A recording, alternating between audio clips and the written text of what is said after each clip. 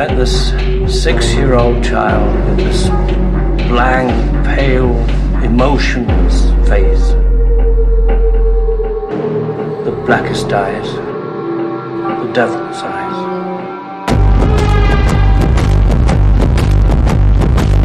You take the red pill, you stay in Wonderland, and I show you how deep the rabbit hole goes.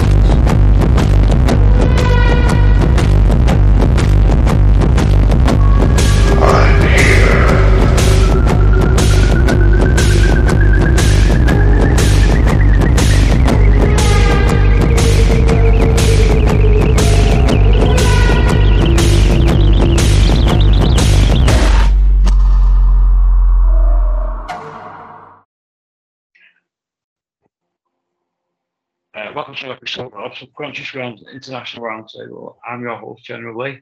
And for tonight's Swapcast, we are delighted to be speaking with three of our extraordinary returning guests. And we've got host and creator of Fresh All Saints podcast, Jim the Ninja. We've got the host and creator of No Apologies, Raven Keefer, and we've got the troublemaker himself, our Jonah. Now then, gentlemen. Hey, General Lee, how are you doing? I'm good, mate. I'm good. Even better now I'm speaking to you. So this is going to be crazy. So I can't wait for it. I'm looking forward to this all week.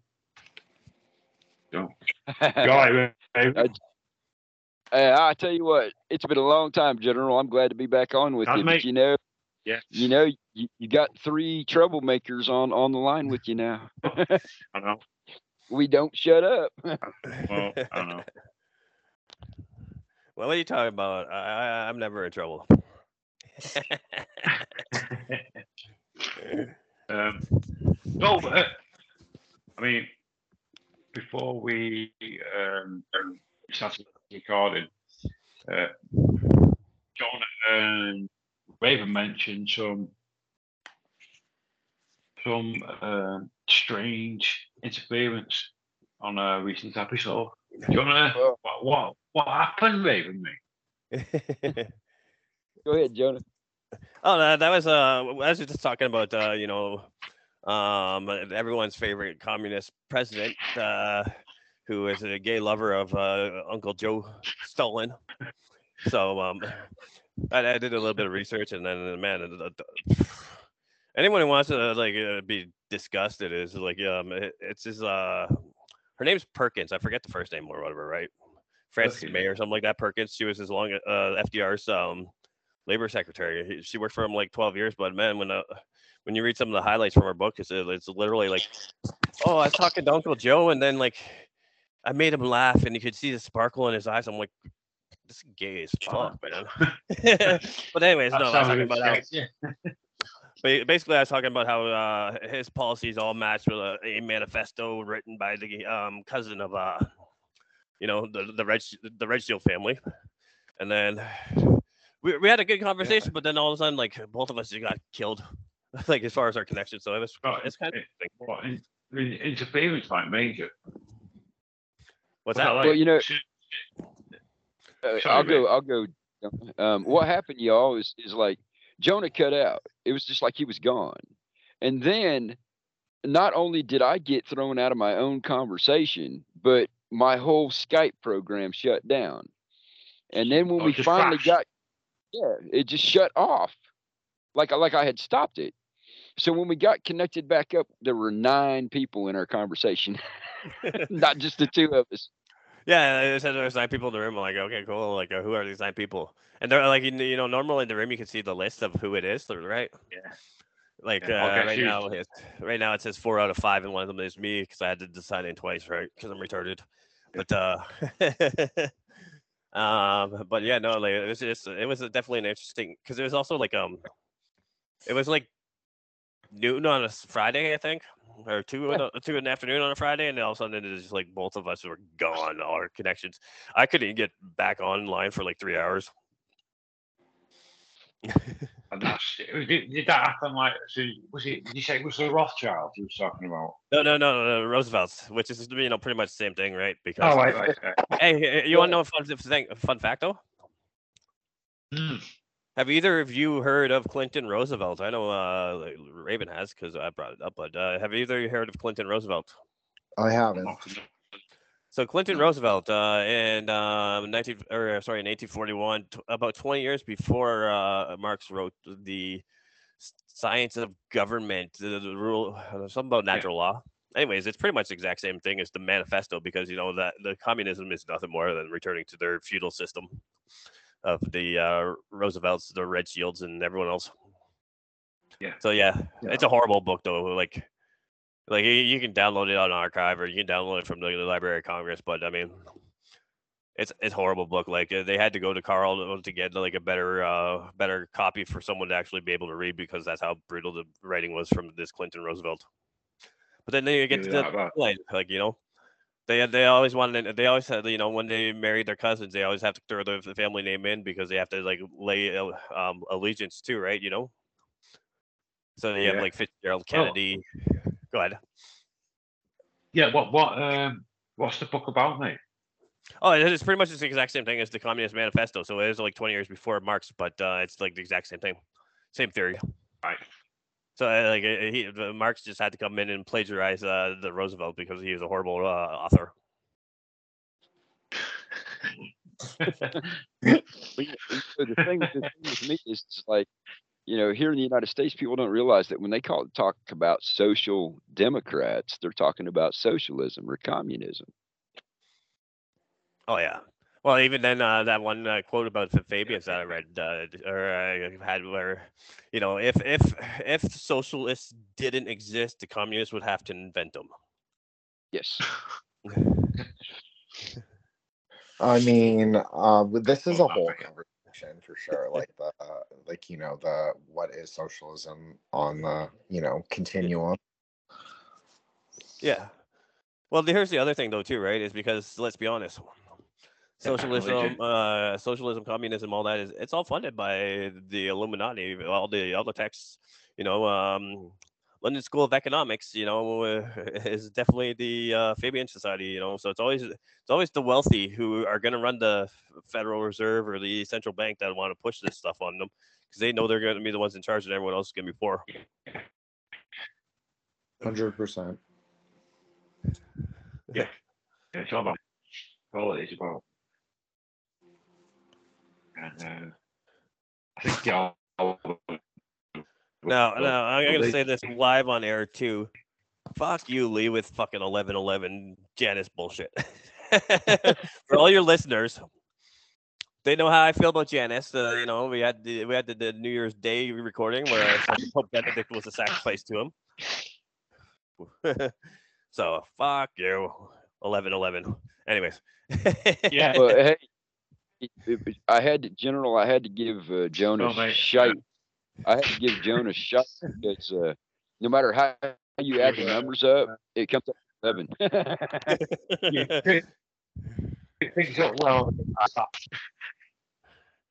Now, here's the funny thing too. It's like well, in fairness to Lee, I'll just say this is that both Lee and I love that number 11 as well as 7, and we just did like a pretty big series on it, so it kind of makes sense for us. No. Honestly, before as well, yeah.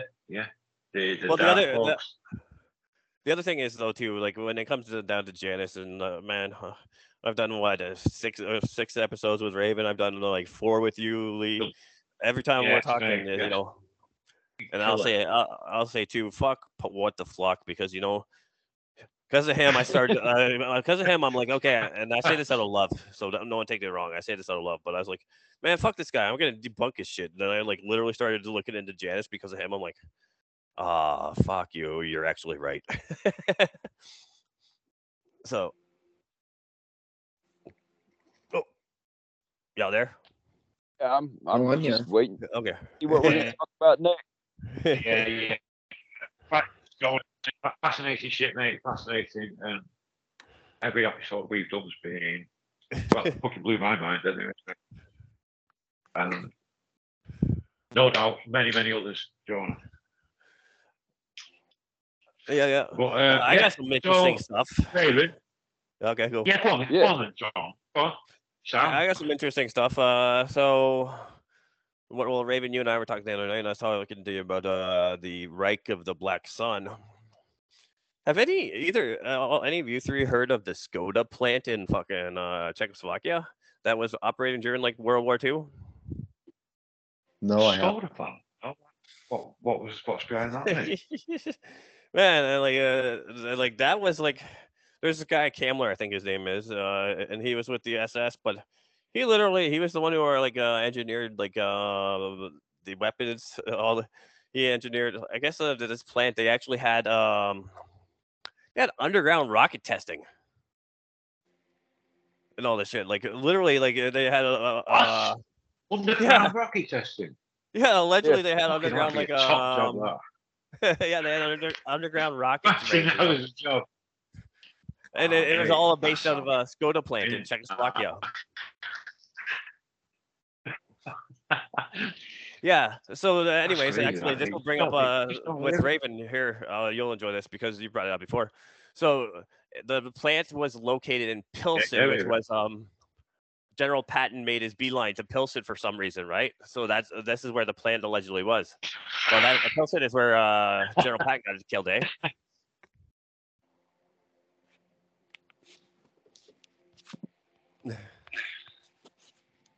So, Jonah, just Yeah. let me get this straight, right? Yeah. This general has Yeah. gone there, like, blatantly gone there for that reason, and that reason only.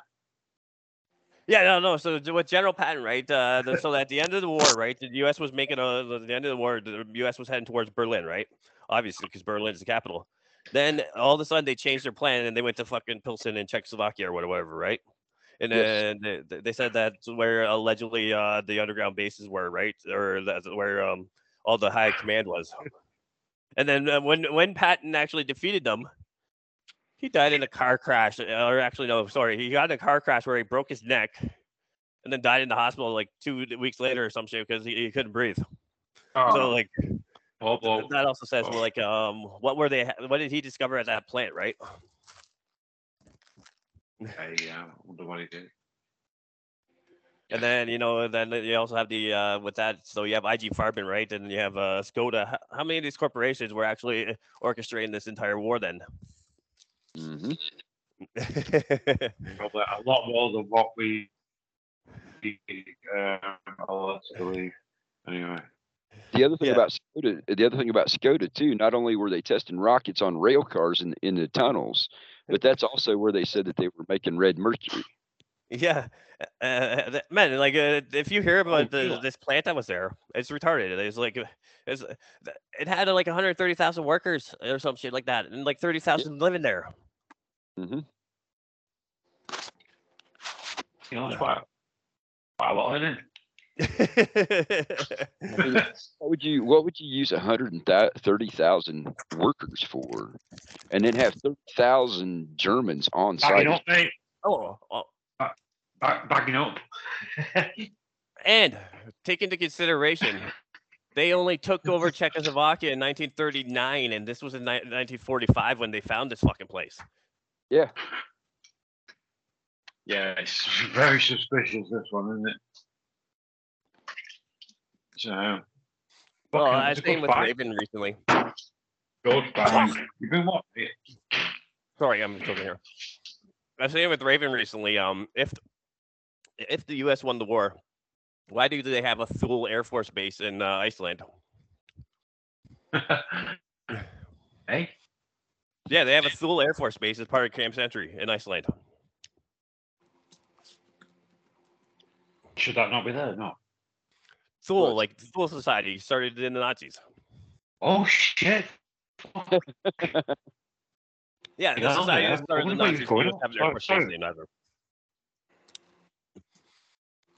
Sorry, go ahead. Hey, I don't know what to say. What fucking crazy, isn't it? And then, if this will be my next point, and then I'll shut up for a little bit because I'm kind of dominating the conversation. But Thule Air Force Base is actually part of Camp Century, Well, Camp Century is right near Janus Island because that's in Iceland too. But Janus Island in Iceland also has it's an O with a cross through, which could also be a century or 100. So it's Janus 100, and then you have Camp Century there, which is the portable nuclear. What is it? Reactor. Mm-hmm. Yeah.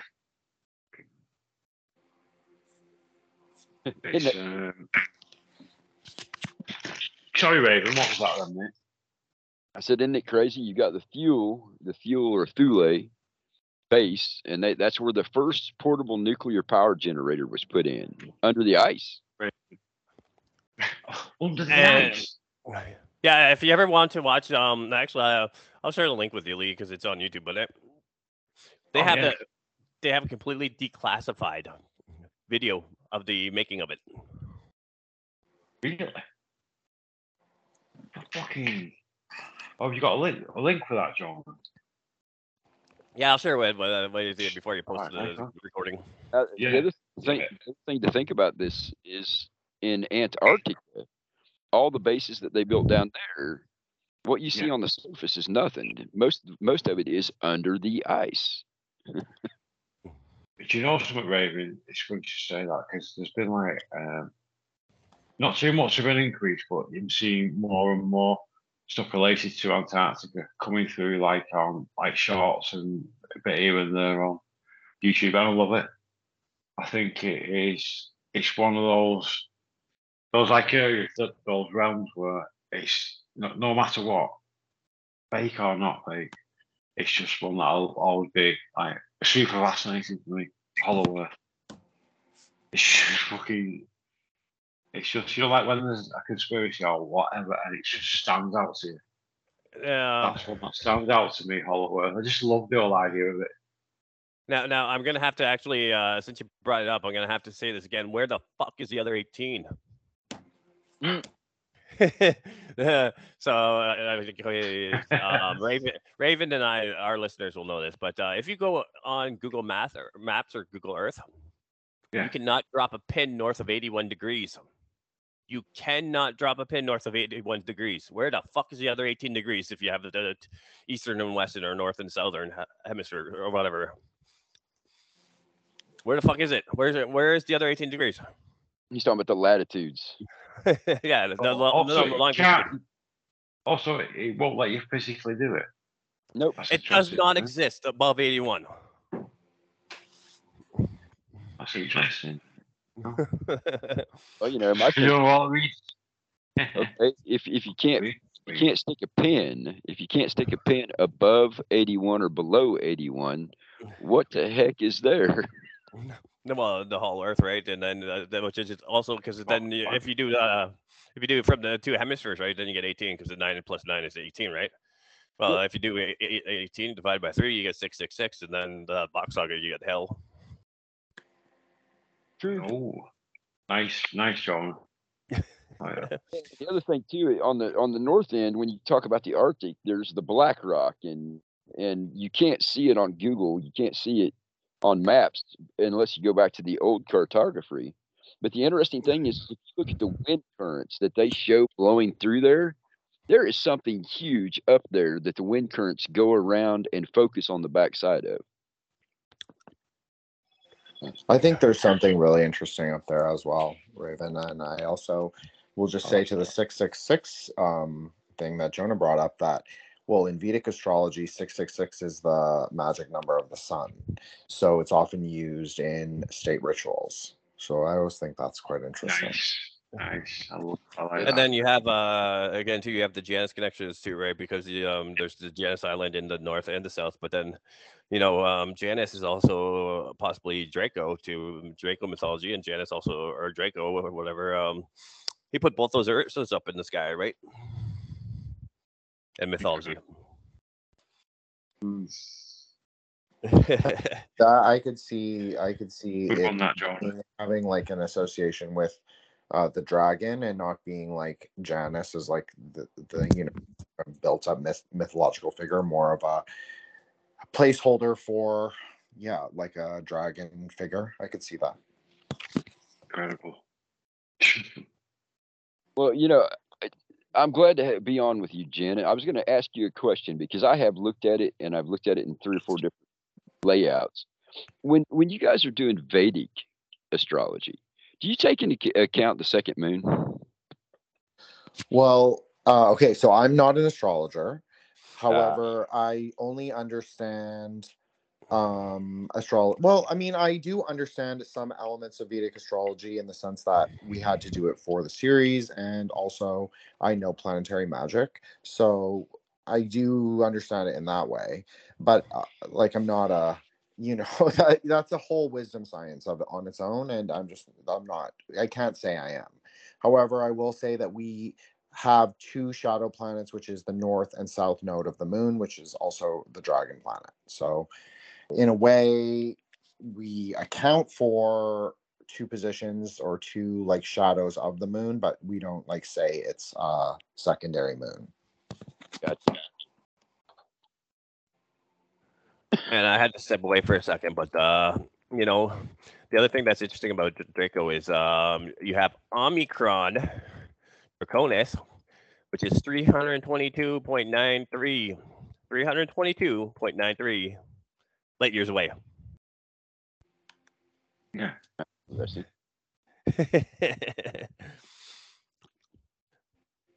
So, anyway. Go ahead. I'm sorry, mate. Did you say it was 320? 322, so you get skull and bones, and then you got 93, that's Lima.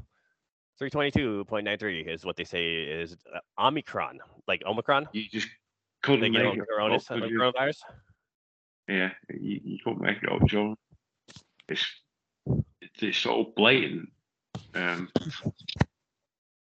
think it's quite impressive, to be honest with you. Impressive how they just don't give a shit, do they?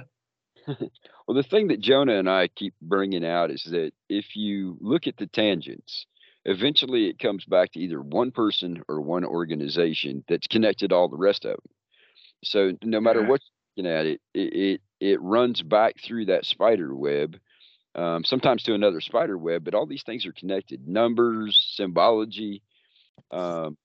It split somewhere in Persia and went east and west, or it came from the east and blended. I couldn't tell you which, but all these things are interconnected, and unfortunately for us, it always goes back to the two-headed God, two-faced God. It's crazy, yeah. It really is crazy. Well, the other thing is too, and I didn't have any time to consume this, but that book that I shared with you there, Raven. The Reich of the Black Sun, they also go in how the 322 goes into DNA manipulation. And so how do they know this going back all the way to the Babylon? Yes. Or the Hittites? How do they know this? I've heard something along those lines, Jonah. Good shout. Really good shout, that. Going back to Adam, I believe. I don't know how true it is, John. Oh, I got this. Just what? So, when you bring up Adam, right? Yeah. Well, who is the first great king of Babylon? Do you know who that is? The mighty hunter? Nimrod. Yeah. Well, guess what? Why was Nimrod so strong? Because he wore his ancient garments, the skin of Adam. Of Adam. Yes. And I'll tell you what now, mate. If anybody, I'll give a big, huge shout out here to Robbie Marks. He goes into detail on Nimrod as being the first skinwalker. 100%. He's got literature going back, and that it's the skin of Adam. So, Jonah, that's absolutely fucking mint, that, mate. I love it. Yeah, and generally, we just discussed the use of human skin in tantric rituals. So, it all comes around. It's fucking great. It's what I love about it. What I love about it, just how talented. Well, the other thing is though too. Sorry, I can be overwhelming in the conversation, but the other thing is now these people, the two-headed god, right? Then, or you also have the Noah. But what is the two-headed god or the phoenix, or the double-headed eagle represent? Is that they can see the future and the past, right?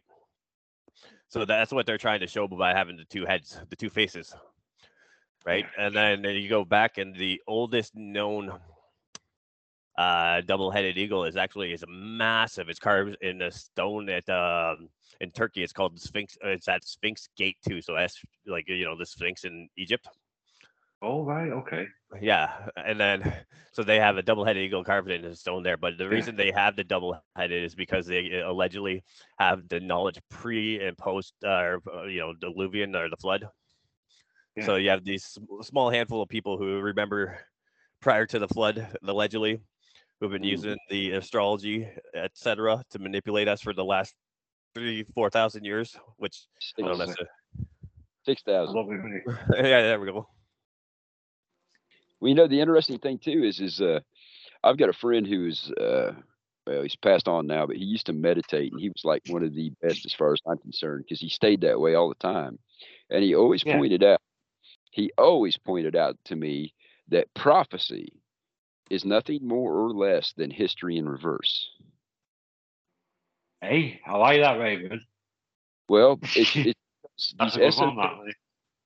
these esoteric groups, and folks, if you haven't heard me say it before, or you haven't heard my podcast, when I talk about esoteric knowledge, that is knowledge that is kept within a very small group of people and kept from the public. And the reason why they do that is so that they can use their knowledge to manipulate you and me and everybody else. But the fact that that prophecy is history in reverse just means that they know these cycles. They know the signs in the sky by, I call it the clock in the sky. But they know when certain things are going to come. They know that during certain planetary alignments that they can do something and it'll work. And they use that knowledge that they've kept to themselves against you.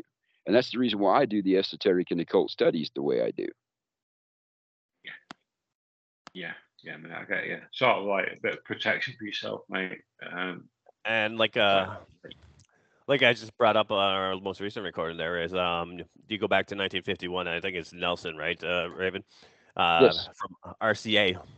So RCA decided that they wanted to do all this research because they needed to figure out for radio, right, why everything's all getting mangled, right? So then he does all his research and realizes planetary alignments.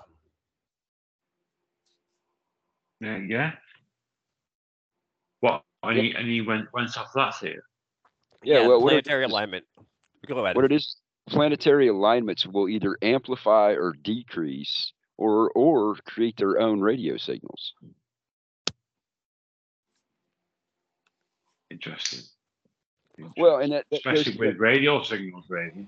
Yeah, well, but that also goes to, you can pretty much, if you know when you were born and you know what planetary alignments, the triangulation or the quadrangles or whatever you're born under, these people that keep this esoteric knowledge can literally know exactly what you're going to be like as you grow up and go through things. That's the reason why they try to influence you so much in school. It's because they know what you're going to be, but if they can get you to conform, then you're not going to be something they can't control. Hey, yes, mate. Give me a child of 27, I'll show you the man, right? What's his name? Loyola said. Mm-hmm. That's all they want, mate, innit? Control, manipulation, get them when they're young. Well, and it also dampens whatever energy or strengths that they would have. There are certain planetary alignments that will make you a very big warrior, or it'll make you a genius, or it'll make you artistic. It might make you a leader among men. Well, hell, they don't want that. No. Yeah. So by being able to control you young and process you through, and think about it, they did this, and they've done this as far back in history as we can tell. You can go back to Babylon, you can go through Persia. They've always, they've always taken control of young people in some way to prevent them from being what they might be. One of the best examples of somebody who actually achieved what they should have is Alexander the Great. Like him or don't like him, he was reared, and they used his strengths to make him stronger. That's what I mean, Raven, that you don't even have to be like in a secret society to like know that. Like, I mean, I know what my Vedic birth chart is. I know what my nakshatra is. I know what my planetary strengths and weaknesses are. Raj yoga is all of that. Like, that's not that esoteric. Well, but for the general population to understand those things, it might as well be esoteric, because most of them have been convinced that it's phooey. It doesn't mean anything. Don't pay any attention to it. It's new age bullshit. They've been told all these things for all these years, so that they don't pay attention to them, which is just as it keeps them just as ignorant of the reality. Yeah. No, you're totally right about that. I don't know. I guess that I've done such, like, most of the times I've appeared like on this show or on the other shows, it's always been like for more of an occult audience. I'm not quite used to people who don't already believe it.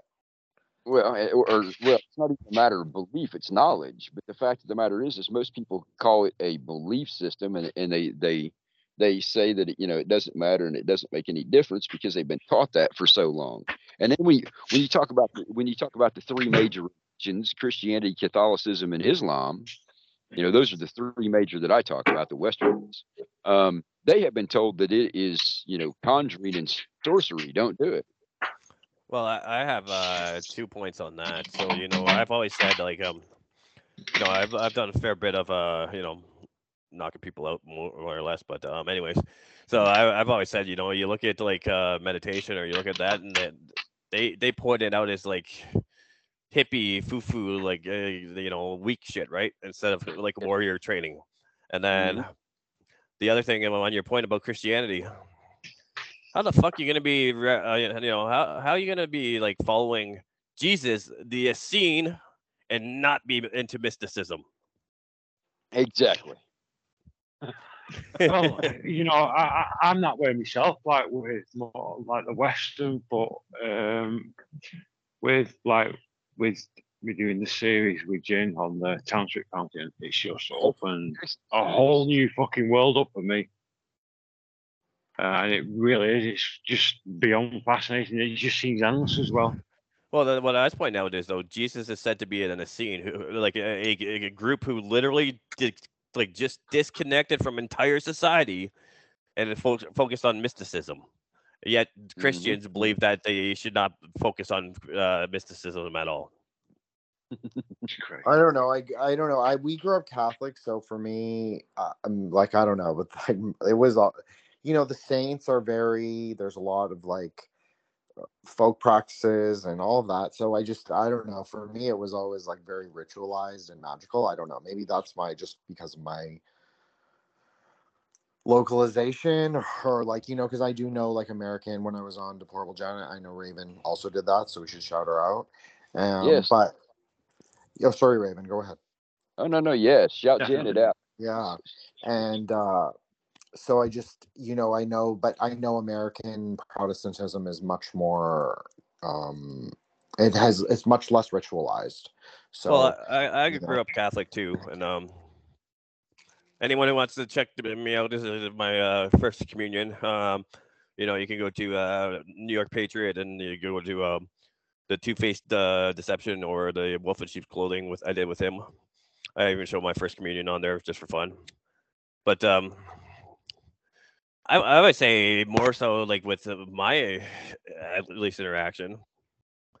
It's more about putting you in your place as among their sheep, and then they call themselves vicarious defeated or whatever, which is actually saying that they are the vicar of Christ, the replacement.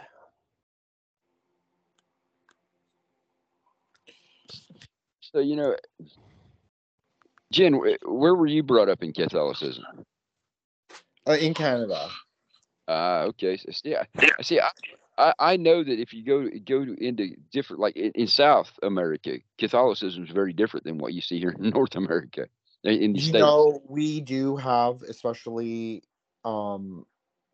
we do have. It is more. It's not exactly like that, but because we have such French and indigenous kind of like influence on Catholicism. It does have a more syncretic. There is more in common in some parts of the country that is more maybe Mexican, you could say. It's not Mexican or mestizo, but it has that kind of flavor. There's an element of that, and like a very strong French Canadian Marian devotion, especially to like Saint Anne and some of the like more grandmother saints. And some communities didn't have priests, so there would they would have like grandmothers do like weekly liturgies and different things like that. So you have this like kind of Our Lady of the Prairies, Our Lady of Lourdes. You have this kind of like focus on the female saints and the apparitions. More matriarchal. Now, the one thing I'll ask you, Jen, and not being like xenophobic or anything, but I'm assuming you probably grew up more of Asian culture within Canada than myself, who's white trash Canadian, right? I mean, I'm very close to like my Asian culture, yes. But Well, I mean, I'm just saying, I as grew far up as like, I just grew up like very millennial Toronto. Like we didn't really, like race was like a thing because we grew up with our grandparents, but it wasn't like a thing as that we thought about. no, but I was like more so asking like when the church you went to, it was probably like and when the Catholic churches I went to, it was like all like white. You can't even bastardize what your version of white they are. You know what I mean? Whereas I'm assuming you probably had more of a like a back homer sense, right? Just in Toronto, where you know what I mean. I mean, there's a lot of churches in Toronto, so there's like very white churches, and then there's very like ethnic churches. Like there's a Filipino church, Yonge and Bloor, or it's not a Yonge and Bloor, Shelburne and Bloor, and then there's that's kind of but there's like, but we didn't go to like one like that. We went to like a more French Canadians kind of one that did like I just went to I know I would have been in like Fort Erie is one of the places so it's like literally what I mean. Fort Erie is like it's it used to be it's nothing now, right? But they used to have the menthol plant there. Mm-hmm. Oh yeah, okay. So yeah, it's gonna be a different cultural experience. Is kind of what I'm getting at. 100%. But I do know, like, being like at different churches, that I do know that there is this like a tradition of like French Canadian strong veneration throughout the country. Oh yeah, of certain Marian apparitions, as well as like certain saints are very popular, and especially in the prairies. Like you were talking about that pre-recording, and in Winnipeg, the Saint Joseph is very venerated among like Indigenous elders and different things. So there's a different flavor, but it doesn't really. It doesn't exist as much. You just opened me up, but first, Notre Dame Cathedral in Montreal is awesome, but you just opened me up here. Métis. Did I bring that up with last time I was with you two? I don't think I did, but why is it that? We did talk about it. Damn, I was gonna say, why is it that like our half native and half French are named after the Hellenic god?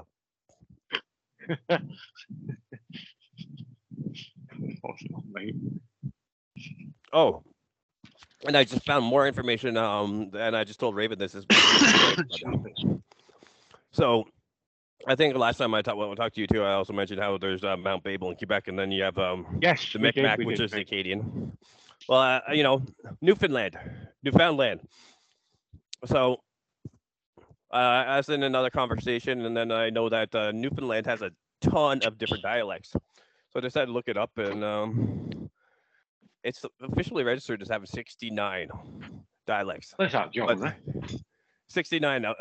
72 was the Mount Babel, right? But they have 69 dialects in Newfoundland, allegedly. So I'm like, 69 out of the 72 are there too, right?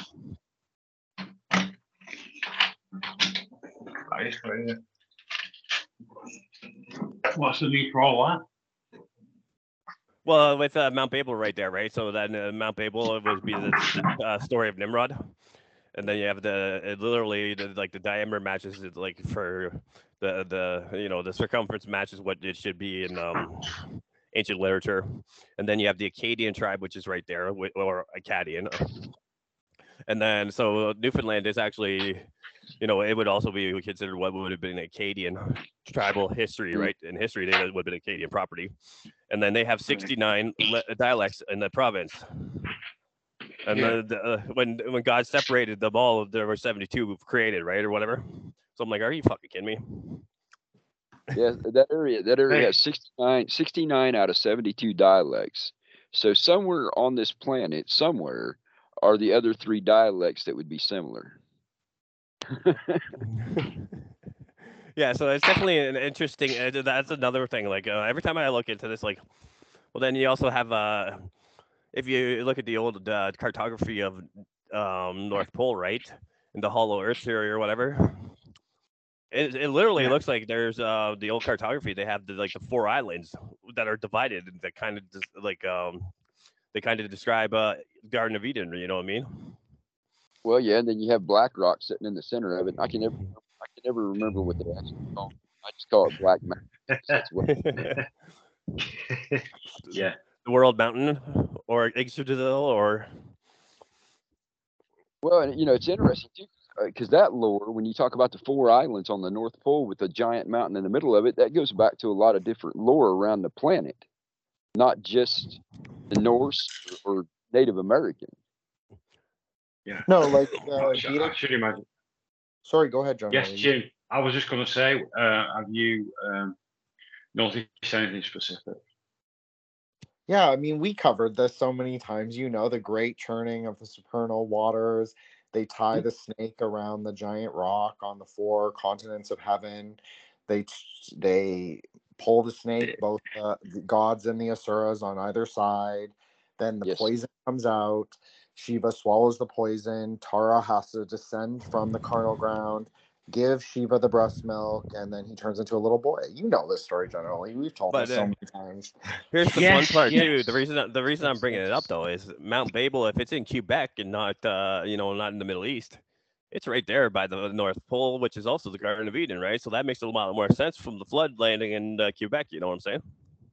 Hey, you know something? You said it's funny you should say that, John, because maybe if it was that bad, that extreme, the flood, it could have caused the ground to shift. Surely it's capable of splitting up the fucking planet, really. Yeah. Of that force, I should imagine. Here's another one. You know what I mean? Don't you, Raven? You know what I mean, don't you, mate? Oh yeah. Well, the thing about Mount Babel in Quebec is the fact that it is the exact. They said 1/3 of it was left above the ground. Well, if you look at the height, it matches. If you measure around the outside of it, it matches. Really? So it's all in lines up as if that is fucking the place. Yeah, I did a podcast of my own about it before Jonah and I started talking about it. But I'll tell you what, Raven. I remember. I remember about a year ago. You mentioned this to me. Yeah, it meets all the necessary requirements as far as diameter and height, and there's a lake around it now. And what's the story though, right? Yeah, how to get its name is because a fucking Jesuit showed up and his last name was Babel. I hear the word Jesuit and I know it's a lie. Yep. Bunch of wankers. They're always talking about trying to find the Grand Sphinx. All right, they're always talking about trying to Grand Sphinx. The Grand Sphinx. A lot of people think the Grand Sphinx is the one that's in Egypt right now, but the problem is there is a giant one that sits right on the junction in the Grand Canyon here in the United States. Yeah, I mean it's huge. It's one of the biggest sphinxes on the planet. And then you've got one in South America. You got one underneath the water off the coast of Florida. There's one over in I want to say Serbia or Bosnia or one of those countries over there. There's one in India. They look like they've been melted, but you can still see the outline of the Sphinx just fine. But those are much bigger. All of those are much bigger than the one that's in Egypt. Yeah, crazy, isn't it? I will say something. what you just mentioned then, Raven, about from the Indian realm, and you said it looks melted. Again, bringing up tantric Kantian, but since looking at some of the architecture, especially from those religions, it's fucking crazy. I don't know how they achieve that back there. Well, absolutely. No, you're totally right. Generally, I'm glad you brought that up. I mean, some of the, and this is what I kept saying, like when we were doing this series, it's like people kind of like ignore, like they're sleeping on the South Asian stuff, because honestly, there are so many like rock cut temples that are just like cut out of like it's like lasers almost. Yeah. Yes. Yeah. Well, like the you other said, thing, it's like they're being welded.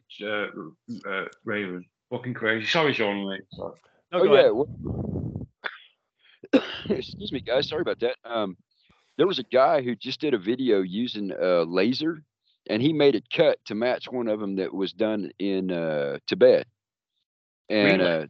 yeah, Okay, it's a video that's, I'll see if I can find it again, but literally he used a laser and cut into stone, just like they did those temples over there. And I'm telling you, if you look at that stuff, it's so precise that laser is the way to do it. And they cut it into the rock, not out of it. Into? Fucking, did that was about to be. And they have temples there. They have temples that are cut into the rock, not out of rock. Yes. Well, the other thing is, though, too, is right. Our entire reality is nothing more than light and sound waves, right? So, I mean, to use that, to use light or to use sound to cut things too, it wouldn't be that hard, right? You know what I mean? And to use also light waves, right? Obviously, lasers. So, I mean, it's just, you know, it's just, and the other thing to remember too, right? And this is what just annoys me so many times about so many people. It's like, man, like we know for a fact, and I don't care what the Smithsonian tells you. There used to be fucking giants here. So if you're a giant, and you're built like if you're a giant, and then whatever, like the Bering Strait isn't that fucking far for you if you're a giant. You know what I mean? And you're 3 times as tall as like I am. You know, if you're 18 instead of 6 feet. You know, you could probably just stand there and look and see Russia, because I could probably see it on a good clear day, right? Because you can't on the island, but I mean, like, you know what I mean? Bering Strait is only like 60 kilometers from Russia to the USA.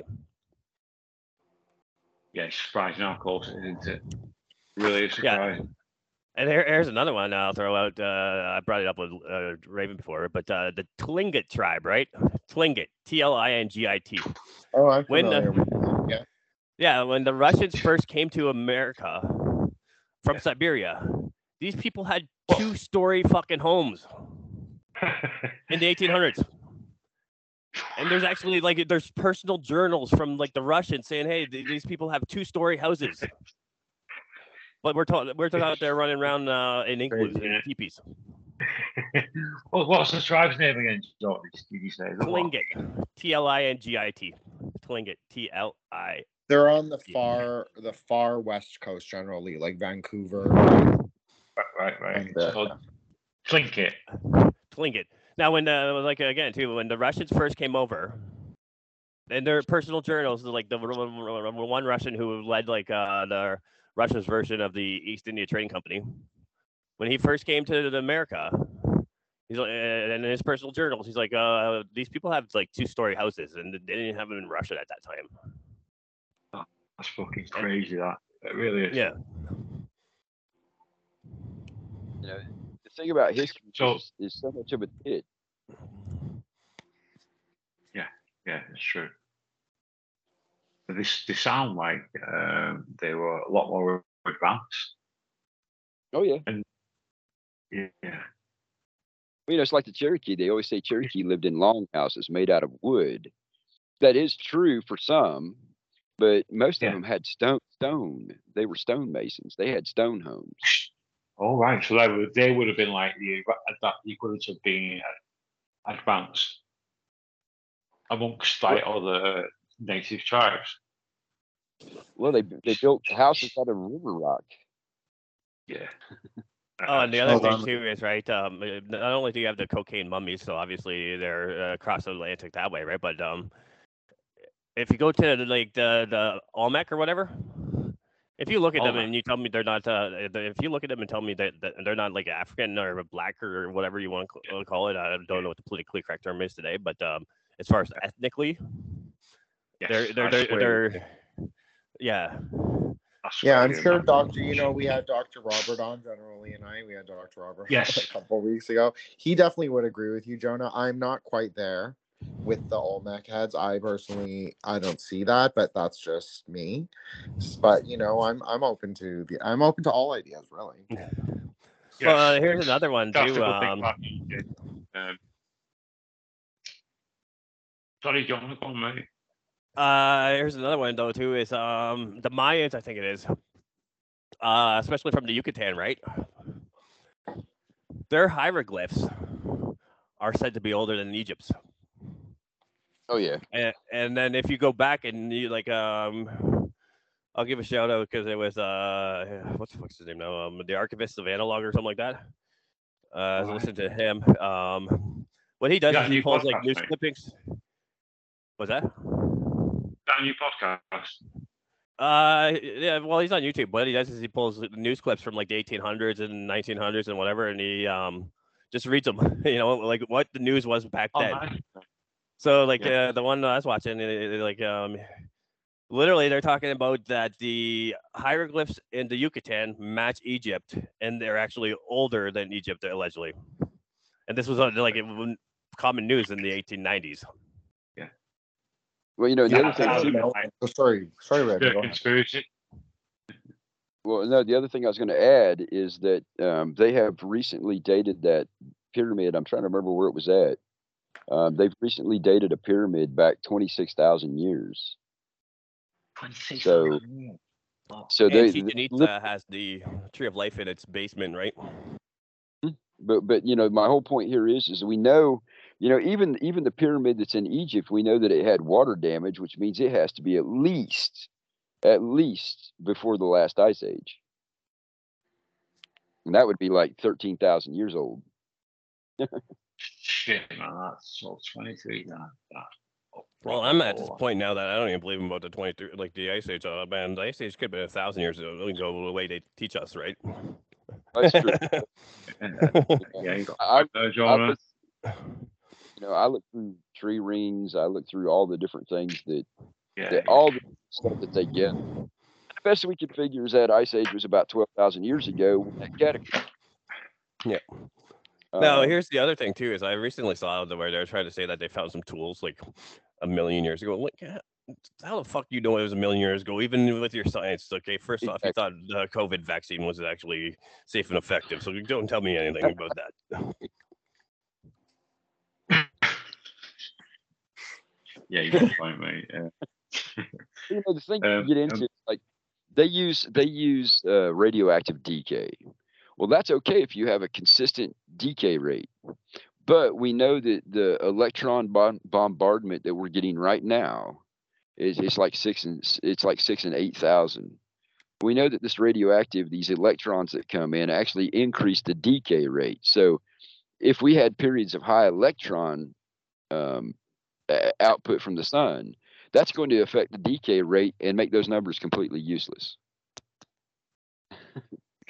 Yeah.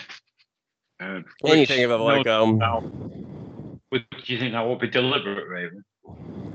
Well, they've been trying to hide all the history that they can. Like all the Egyptian and East Indian artifacts found in the Grand Canyon. So why wouldn't they hide other stuff? But the other thing I was gonna say I would disagree with you there a little bit, Raven, because I think a lot of it too is just because you get your scholarship and then you're too stupid to realize. I mean, you're too intelligent or too educated to realize how retarded you are. Is what I'm trying to say. Yeah, educated idiots. Yeah, you got a point.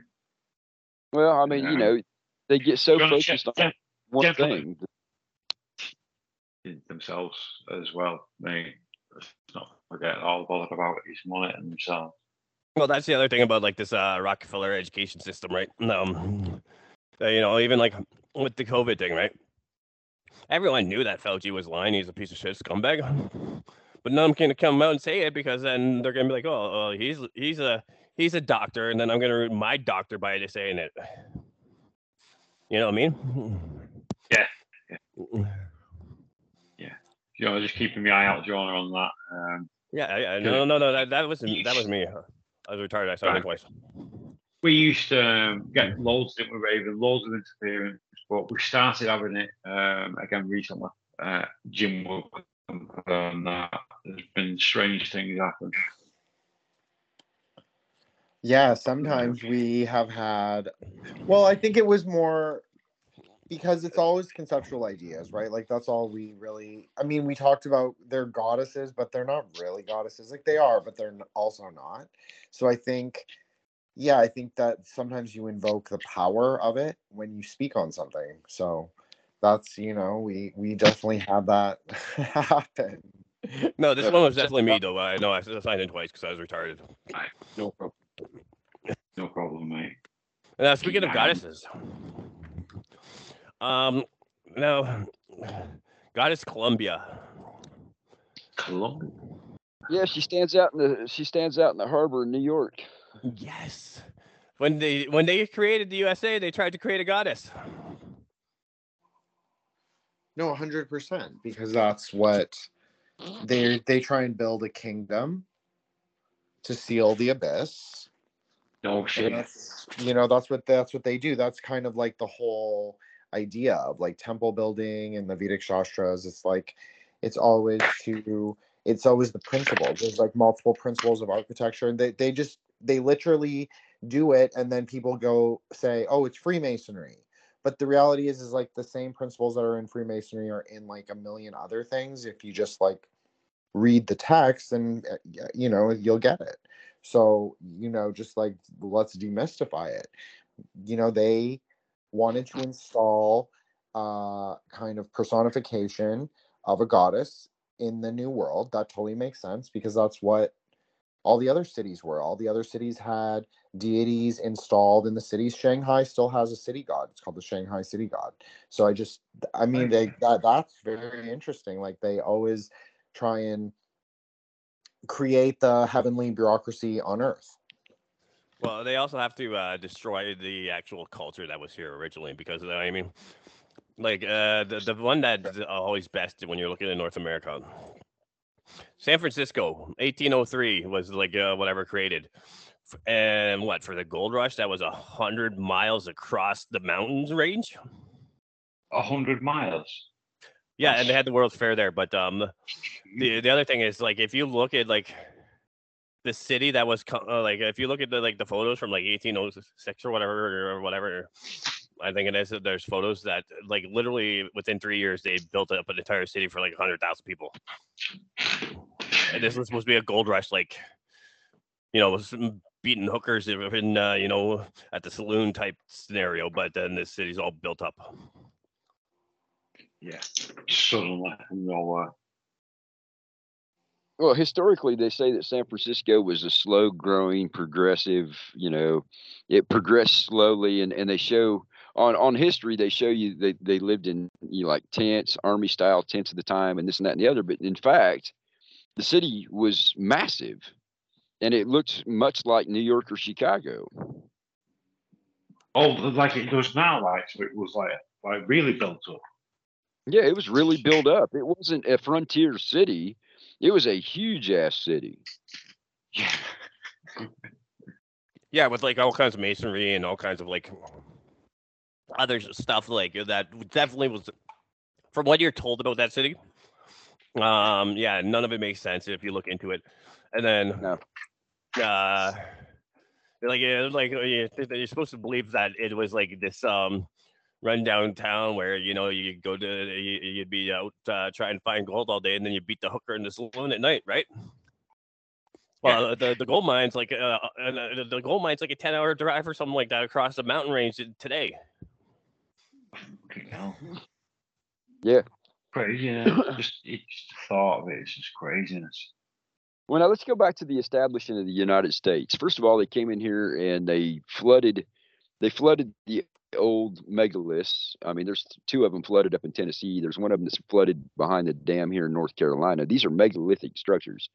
And then we also have the other ones that they hid, by putting the dam in the Colorado River. But Raymond, sorry, mate. Are these well-known hieroglyphs, or are they not the known ones? Megaliths. Oh, giant structures. Giant ones. Giant So structure. are they huge? Have you got any pictures of them or anything? You can find some pictures that were taken of the ones in Tennessee before they flooded it. Tennessee, what they call it? It's a Cherokee Old City is what we call it. Cherokee but Old City. Yeah, what they did is they flooded it, and then they made it illegal to scuba dive there. You think that, if anything, that would attract more scuba divers? I mean, something like that underwater. You would be arrested and put in federal prison if you tried to dive there. Really? Fucking hell, man. That's extreme, isn't it?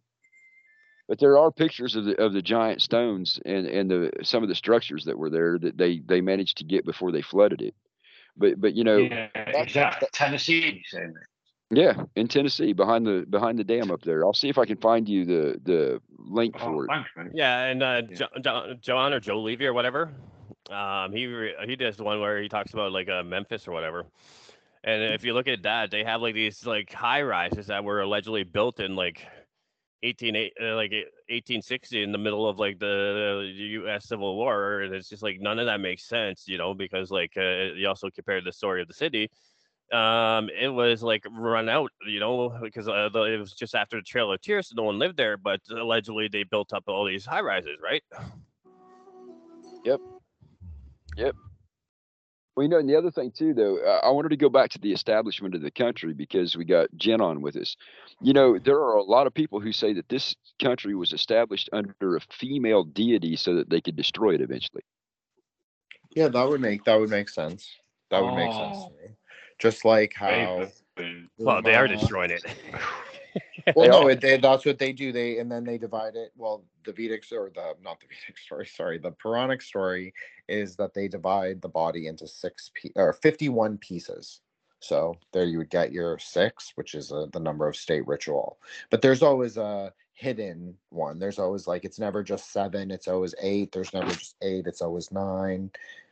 That's sort of how it goes. But generally, it's to divide the body. Well, because so when India gained independence, they sort of did this thing where they said Mother India, and they had all this decolonization propaganda. It's not propaganda per se, but it's just that's what I'm calling it because it was for mass media.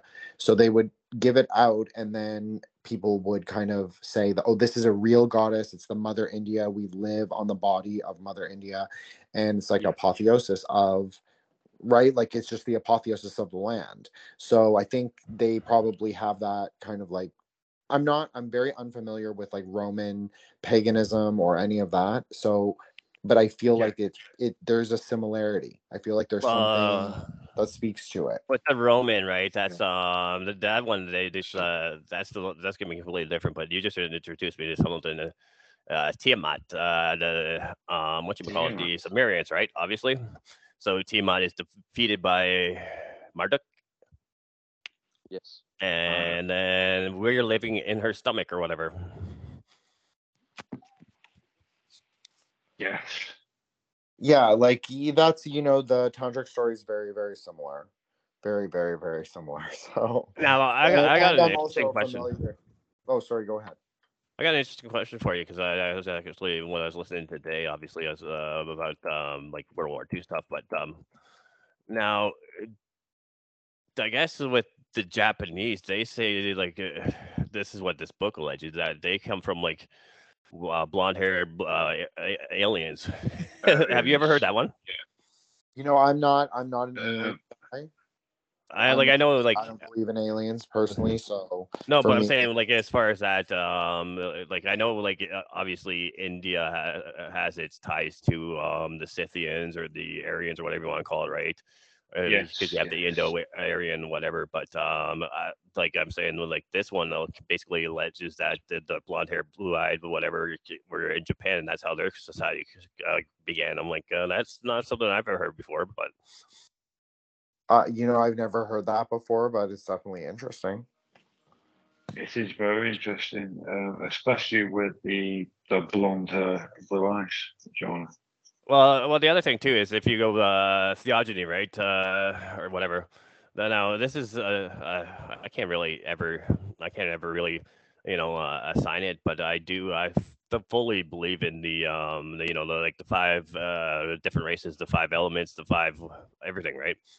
As far as the beginnings, right? Well, yeah, the interesting thing here with us is like the Cherokee have a lot of people who are throwbacks. They'll have the dark skin, but they'll have reddish hair. Yeah, so I'd like a bit of everything, really, Raven, like that kind. Yeah. Yeah. Well, and our people talk about the light skinned people who came here before Europeans finally came over here and destroyed the place. But we were visited by several different groups of people. Well, here's the other fun thing then. I was gonna say, here's the other fun thing then. If you I'm going back that way. So, if you look at like Morocco to Brazil, it's a lot closer than anywhere as far as like anywhere else between like North America, South America, and Europe and Africa. But yeah, you fly if you go from Morocco to Brazil or whatever, you fly through Europe. Then there's no direct flights. Nope. Well, and if you look at the UN map, it makes sense. Then you also have that island too, the Equatorial Guinea one, where it has huts like these whatever huts there, like literally is like the people that live there are like fucking like 1700s huts, but then they have like this military runway for flights. Well, the interesting thing to me, you guys brought up aliens. Do you know that term is kind of a misnomer, the way that they use it, because people used to say this, and y'all know this, extraterrestrial. Now that doesn't mean that they come from a different planet. That means they come from a land that we don't live on. Yes, mate, that's a good interpretation, isn't it, Raven? Because that literally could mean anywhere. Yeah, it could mean a continent that we are not to. Yes. Yeah, it could mean like it could be like if you're going back, obviously like they say Midgard or Asgard or whatever, right? But then it could also be like if you think of it this way, like in reality, like cell phones travel through us, like their sound waves or their light waves. So we could literally be living inside of a building in another frequency, right? You know what I mean? Like we're in the middle of a crazy, rock, isn't it? right? Yeah, we could be. Yeah, so I mean, it's definitely interesting if you look at it that way, right? Well, yeah. I talk about the Rainbow Bridge. In Norse mythology, they talk about the Rainbow Bridge. Well, what is a rainbow? A rainbow is a split spectrum of light. So, and then you get the Aurora Borealis. Yes. So, if they went across the Rainbow Bridge, that means that they went to a different light spectrum that we can't see. Oh shit! Do they have auroras? Do they have auroras in Antarctica? Mm-hmm. They have 2 fucking Janus Islands. They got one Janus Island in Greenland, one in Antarctica, and then you get the auroras. So we're traveling in the light bridge. Yes. Oh my god, I hate this motherfucker. Oh, I'm sorry. I should stop cursing, but oh my god, like man. Fuck what the flock, man. Like, that's all you like. That's all you like, man. It's all good, Paul. I took it on to like discredit you, but now I can't. And every time I try, it just comes back with more and more that just. Oh, Jen, right? Yes. Go ahead. Sorry, generally, yes. Do you know, like, are you aware of like how just been mentioned, like the Northern Lights, like in Antarctica? Yeah, Aurora Borealis. Aurora. Yes. Are you aware of anything of that in Asia? Well, I know like in northern Siberia, you can see them. Like I know we can see them sometimes in the winter where I live. So yeah, apparently you can see it from parts of Scotland as well. Well, that makes sense, right? Because I'm about the same, So, right? yeah. I'm in But what about Tunguska? I mean, there's stories for why that is. I'm kind of saving that for an episode generally and I are doing, but yeah, there's definitely stories about why that is Tesla the way it is. Well, No, that's not the story. It's a magical story. Like it's a magical battle story. Oh, like Tunguska with the in with the 1908. crater. Yes, that's what I'm talking about. So I've come across alleging that it's and then it's kind of hinted at because Tesla with Wardenclyffe allegedly might have did a test run with his, because in 1908 they had that one event that the all of Europe was lit up for 2 days straight. Really? Oh, what, from an experiment, John? Yeah. It's fucking crazy, that mate. Well, you know, the interesting thing to me, and I was going to get back to Jen on this, the stuff that you've been studying, have you ever come across references to the rainbow? I mean, we have, I just did an episode with Drew Misson from Missing the Point, and he and we discussed the rainbow serpent in the kind of Aboriginal Australian mythos and if it's recent and where it's from and different things. So we do have a similar concept in like Buddhism. We have like the dragon who's the south and north node of the moon, like you asked me about in the beginning, that he also, when he's in a certain state of consciousness, because it's all about like levels of consciousness. Yes. When he's cleared in a way, like when he's purified, his tail, which is made of smoke usually, but when it's purified, it becomes a rainbow. That's And Raven, you remember the PDF I sent you earlier this week? If you know which one I'm talking about. The Borgia Codex. Yes. The Borgia. The Borgia Codex is Quetzalcoatl, but the Pope Borgia, the one that slept with his daughter and all that stuff, right? So this is like it's the surviving Mayan or Aztec, one of them. It's a surviving document that the Jesuits stole when they first conquered South America. Yes. You know, the interesting thing there is when you think about Quetzalcoatl as the snake, he's a rainbow serpent. Yeah, that's why I brought it up. Serpent, yeah, feathered rainbow. Is it feathered rainbow or serpent raven? Yeah, along those lines. Yeah, but his feathers are a rainbow. Do you know they created a Quetzalcoatl dinosaur? Really? Yeah, I've heard of it. Yeah, they did. Well, no, I've never heard of it when General Lee or Raven or I were kids, right? I don't know how old you are, but yeah, now they have a Quetzalcoatl dinosaur. Wow. See, even Raven's like, wow. No, they literally just created one out of nowhere. I'm like, okay, cool. They're like, so you found more giant bones. Apparently. Here we call them Uktane. It's Uktane, you say, right? Yeah, Uk. It's like a O-U-T, Uktane. And that's what we call. Yeah, that's what we call the dragons. Raven. Sorry, mate. How do you spell that again? So O-U-T K O-U-T-K-T-E-N-A. Uktine. It's weird the way that we pronounce it, but that's as close as I can give you for a spelling. But the Uktane are serpents, and each one has its own color.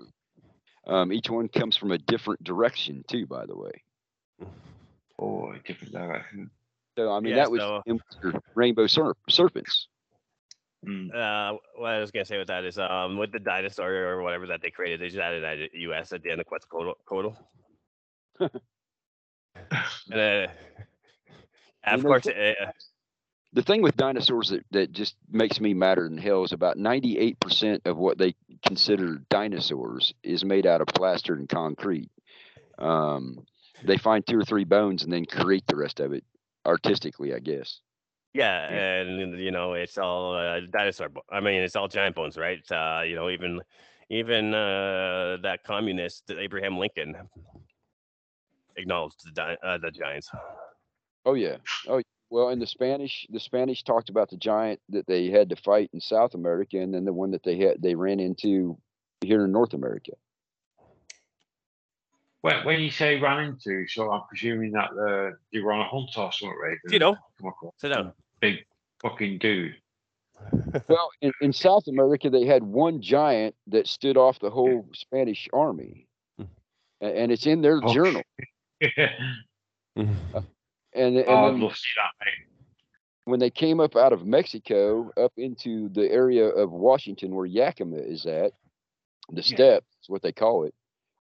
They ran into another giant that was leading the tribe, the Indian tribe there. And the Solomon Islands too, right? Marshall Solomon Islands in World War II. But you know, the other thing about that too is when Thomas Jefferson sent Lewis and Clark across the United States, one of their jobs was to find the giant white people that lived in the West. Giant white people. Yep. Well, the one that I was bringing up though too is with the Solomon Islands in World War II.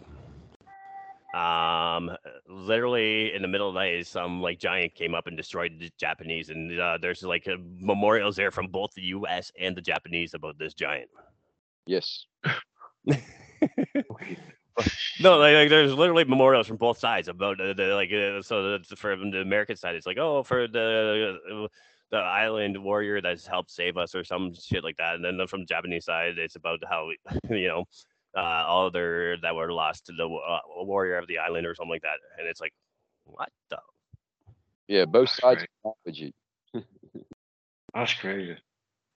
Yeah, but so that shows with the Spanish moving up through Colorado and up into Washington, that shows that there were still giants here as late as this 1700s, early 1700s.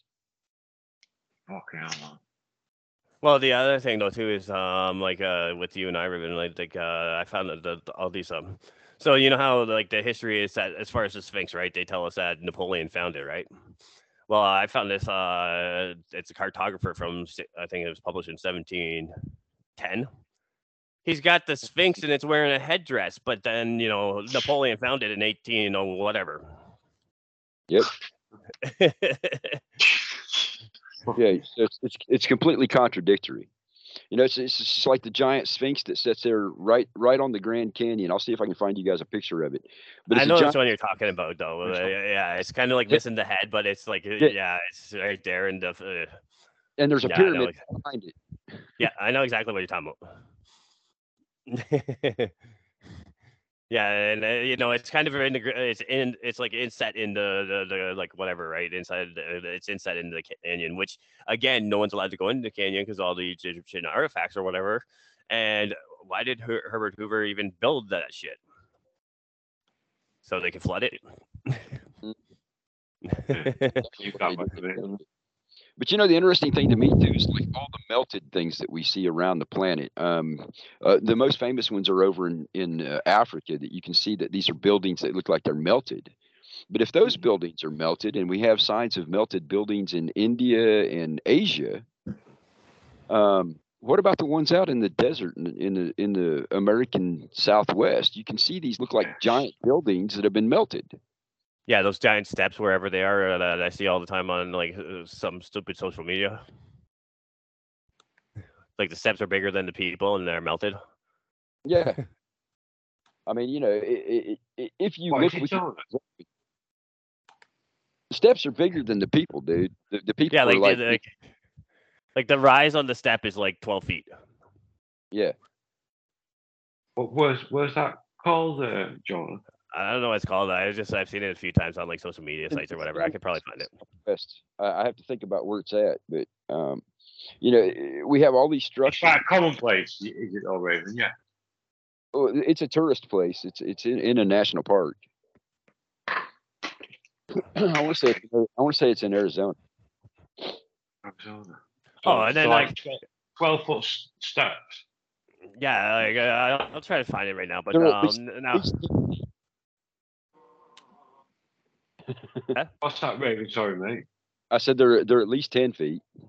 Yeah, they're taller than the people standing on them. But the other thing too is again too, we're going back to speaking of Arizona and all this. Now here's the other thing, like the Métis too, right? They say that their flag is the Ouroboros, and it's supposed to be like why are the half French, half Native wearing like the Ouroboros, the Hellenic symbol, right? And it definitely doesn't have anything to do with like the petroglyphs that all of the First Nations tribes would have had, right? But it has to be Hellenic, right? So all that's a lie as far as history too, right? So you guys, you know how I am. I'm native. I talk in spirals. So when Russia was reestablished and they changed back less Bolshevik and more what they are now, they started calling it Mother Russia.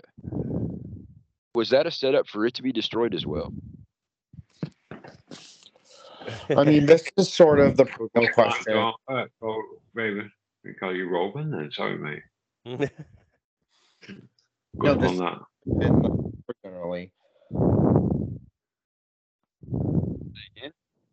I was going to say this has been the perennial question for General Lee and I when we've been doing shows is like, what is this like kind of hidden history of North Asia or like Russia?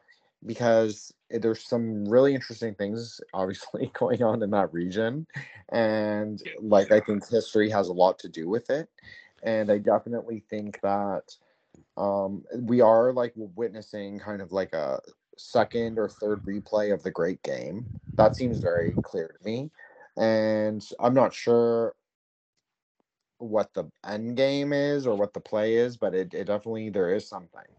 So I got 2 comments on that. They lied to you about 9/11. You'll never find out about the history of whatever happened in Russia.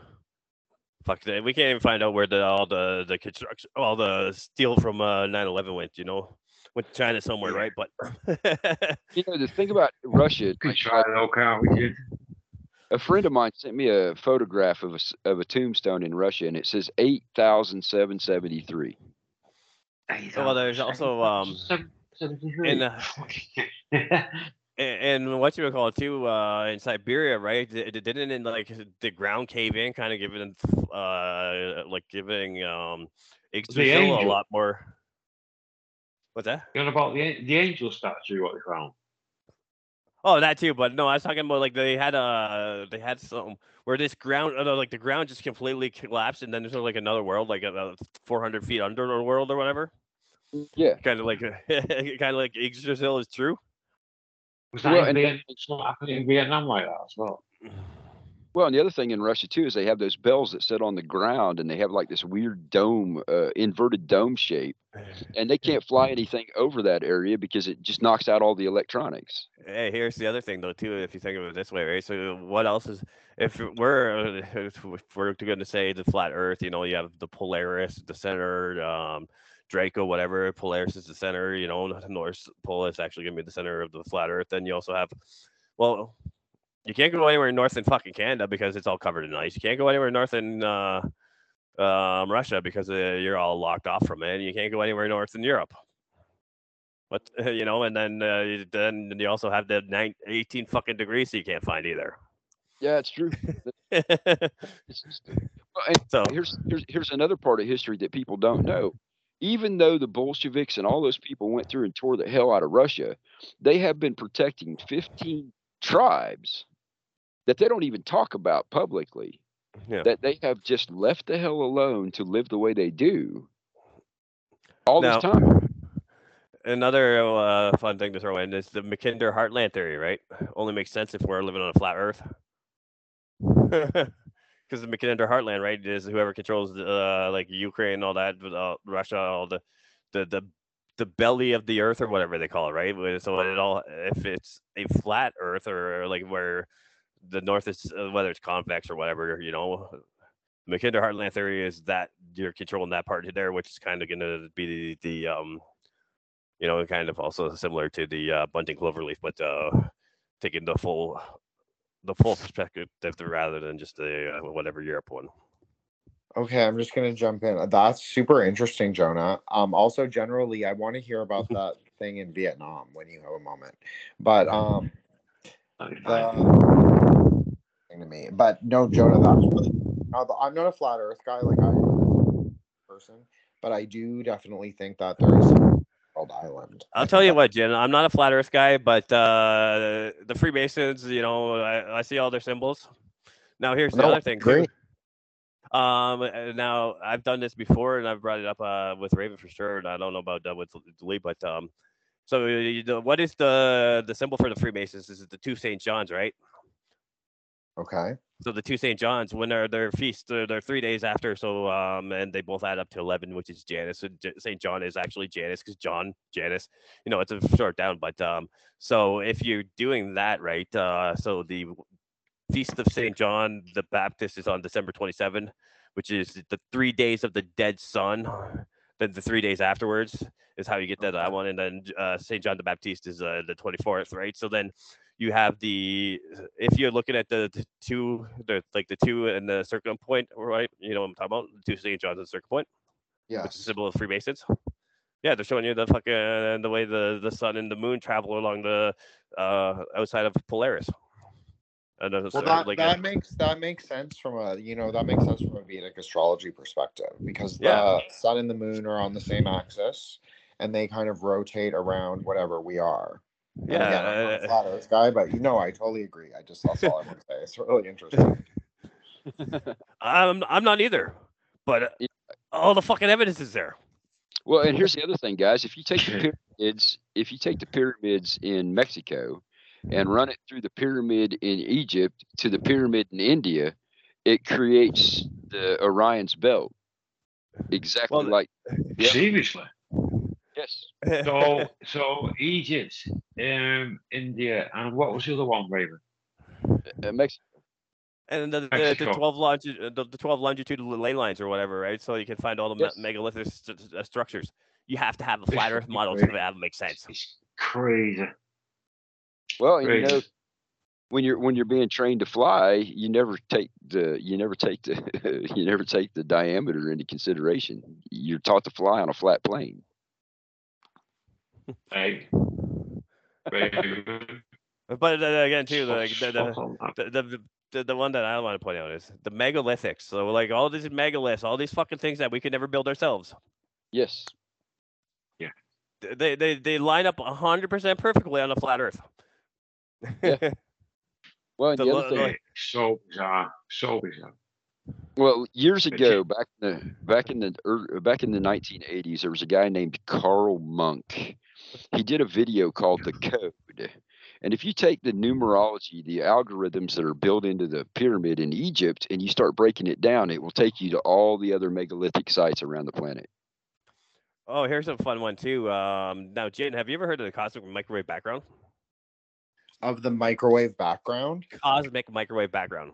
No, I have not. So you'll have to explain. So, if you, so basically what it is that basically there's a tree of life through the universe, which runs through 12 degrees whatever east, whatever, which is gonna be like where Rome is, the Vatican and whatnot. But yeah, so it basically shows that where they found this in the sky. It's a radiation that runs through all known outer space or whatever, and runs right through the planet. But we're supposed to be spinning around the sun, right? And then Krauss, or whatever his name is, who is one of the scientists that was on Jeffrey Epstein's payroll. There's a quote from him right after they found it. If this is true, it destroys all of science. Yeah, because all of science is a lie to begin with. It's a Jesuit lie. All from Copernicus on is a lie. The thing with me is I look at all this stuff that's come out over, say, the last 20 years. And when you start putting all these different things together from Vedic, from Asia, we used to have access to writings from China, and they ended that like in the late 90s. Plus, we had all the research and stuff that was done in Russia that got dropped off to us after the wall went down. And then they started burying all that. And a lot of the stuff that came out of Asia, China, and India, and out of Russia was completely contradictory to the crap they teach people today. Well, I know on social media they always have that like Tibetan library or whatever that they have. Oh, I would love to get in there and be able to read that. Oh, My one buddy shared me that picture. He's like, "Oh, only 5% of it's ever been translated." I'm like, "Yeah, if it ever gets to 7, they'll burn." oh yeah, they do that. They burn Are you familiar with that, Jin? With what? Sorry, say that again, Journaling. What's the writings called again? Jonah? Like the Tibetan library or whatever. Well, we have the Mogao Caves, which are like has 200,000 Sanskrit, Tocharian, Scythian, Chinese, all those documents. Yes. So Yeah, we that's have what something like that. Okay. But I guess what I was saying is that I know one buddy of mine shared with me with the only 5% of it's ever been translated. I'm like, yeah, if it ever gets to 7, then it's gonna burn. Like I they're mean, never gonna and let then that. also, well, no, sorry, go ahead, Jonah. I was gonna say they're never gonna let that knowledge get out. But go ahead. I mean, there's honestly so much. There's so much that is available. It just people aren't interested in it. People are interested in like postmodern shit, and people are interested in like, web comics. They don't want to sift through I know. ancient language documents and like look through them. And also they have to, it has to make sense. It has to be part of like a cosmology that you understand. If you're like translating, it can't just be, you can't just do it cold. It has to, I you know. have to understand. So, there's only so many people that can actually like do it. I think people underestimate like the ability it takes to kind of like make something work. Well, I'm sure Raven knows. Well, what they're doing now too, I don't know if you've seen it, is they're using AI to translate all the Babylonian. But again, too, that's not gonna come out actually accurate. That's interesting, that, Jonah. Yeah. So literally, they're gonna have the potential to read anything. No, it's through Cambridge or Oxford, one of your one of your incestuous universities there who still pledged to the incest family. But so they have a program where they're doing, allegedly they're going to run all the Babylonian tablets through AI. Yeah, that's never going to actually go through like all the way. Makes sense, that mate. So they can manipulate us even more. Yes. Well, they'll like whatever comes out of it is going to be true knowledge, full control. Right? Yeah, full control. Well, the thing about it is if you used AI, on language that is known, it would actually be it. The problem is the library that we're talking about in Tibet that has 200,000 texts. Scythian, ancient Chinese, ancient Tibetan, ancient East Indian Sanskrit. So without having the context of the history and ancient English. Well, and fuck Beowulf. Well, but the thing about it is, without having the context and understanding the cosmology that those were written under, the AI would be useless. And you can, man, unless they taught the AI how to read those kinds of texts, like, because Sanskrit has a twilight language, like that's very well known. And like even for me, I would read a text in a twilight way. Like I would look for the secret meaning in things and the secret syllables and the secret conceptual ideas. You could probably teach an AI how to do that. But I'll push back on you, Jen, because you could also, like these retarded Americans that think that their elections are not actually manipulated by DHS, where you could. You have DHS that runs the election machines where you print off a piece of paper, which is then tabulated and calculated in another machine. Like you ever have any idea what that machine does? So yeah, no, whoever writes the code for the AI, could easily manipulate to get. No, I am not an AI person. I am not like, I would never use AI. I'm like such a Luddite. I don't. No. I'm just pointing out that like realistically is they could manipulate it real easy. Yeah, they can get whatever result they want. 100%. I'm not convinced. I'm definitely not convinced that it's like this omnipotent, like secondary being in Black Mirror, right? I'm with you on that. Yeah, that definitely could sway either way. But I'm just gonna say again, Americans are retarded thinking that their elections are safe with these machines with DHS. But hey, I'll just get that out of my system. Well, here's the other thing that you get into too. Let's give an example that most people who listen to us right now would recognize: the Iliad and the Odyssey. If you read it in the original language, but if you read it in the original language, it has a whole different concept than if you get one of these damn translations. Even the translations that come out of the 1920s and came out of the 1950s, they were very, very different than what is available today, because they have, I hate to say it, they've dumbed it down. Well, the other thing is though too is right, is they create words like the languages aren't one for one. You know what I mean? Yes. Yeah. Exactly. Well, yeah, but the thing about it is like in the old days, people were taught Greek or Latin. Yeah, and Latin we've talked about before. Like when you were in high school, it was like, it was available for everyone. Yeah. So for me, having Latin, that makes things a little bit different for me when I start grabbing hold of old texts. How many times I've seen things, right? Huge difference that way. Huh? I bet it makes a huge difference that knowing the different languages. Oh yeah, well, Greek. It's crazy. Well, again, going back to that, that one cartographer that I was talking about, that one time I sent you that, you're like, hell, that destroys the whole narrative about Jerusalem. I'm like, I don't even fucking know what it says. Yeah, yeah. So what we get into is we get into you get into 5 different aspects when you're looking at old works like the Iliad and the Odyssey. First of all, you have to understand the time that it was written in. You have to understand the time that it was written about. You also have to understand the political, the social construct of that time. So if you don't take all that stuff into consideration when you read the Iliad and the Odyssey, then you really don't get any. You're not going to get anything from it, And they found Troy, which proves that there's some legitimate things, and they found some other cities that were mentioned that are underneath the water in the Mediterranean.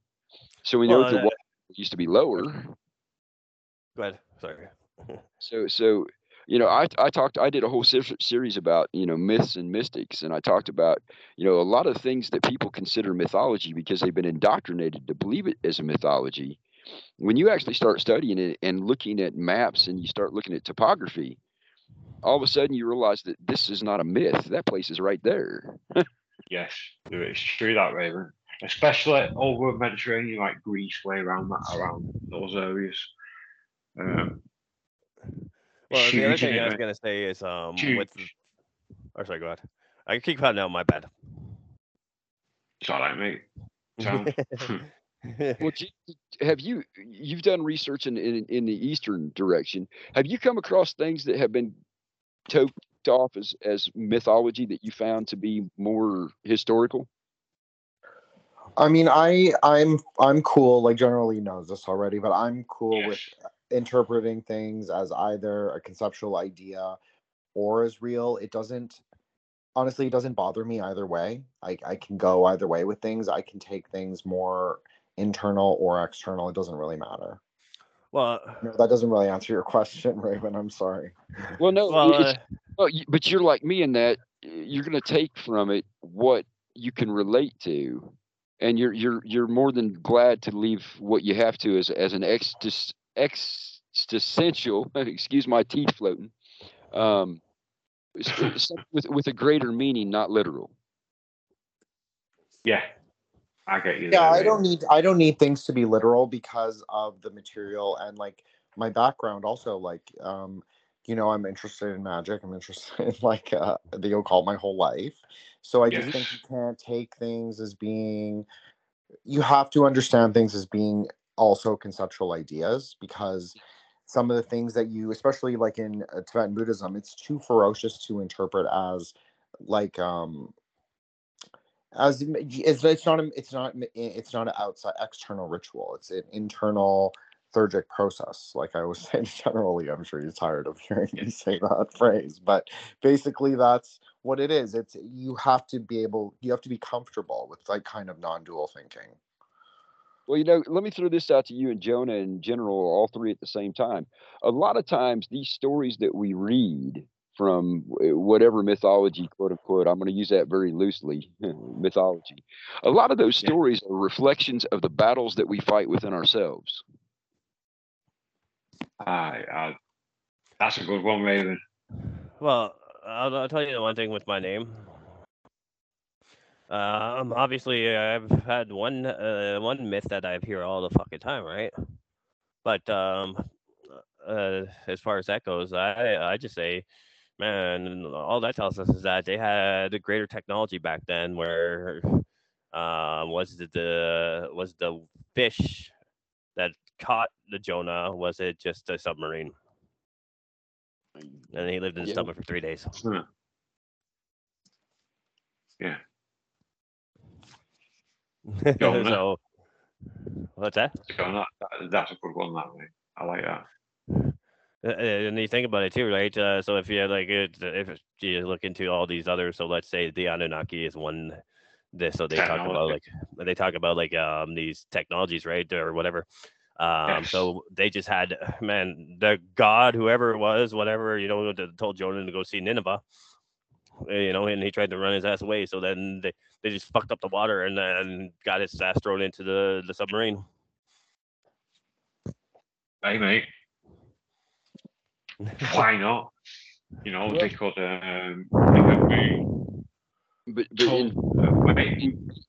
rocks weighing tons, could move them about willy-nilly. So why not?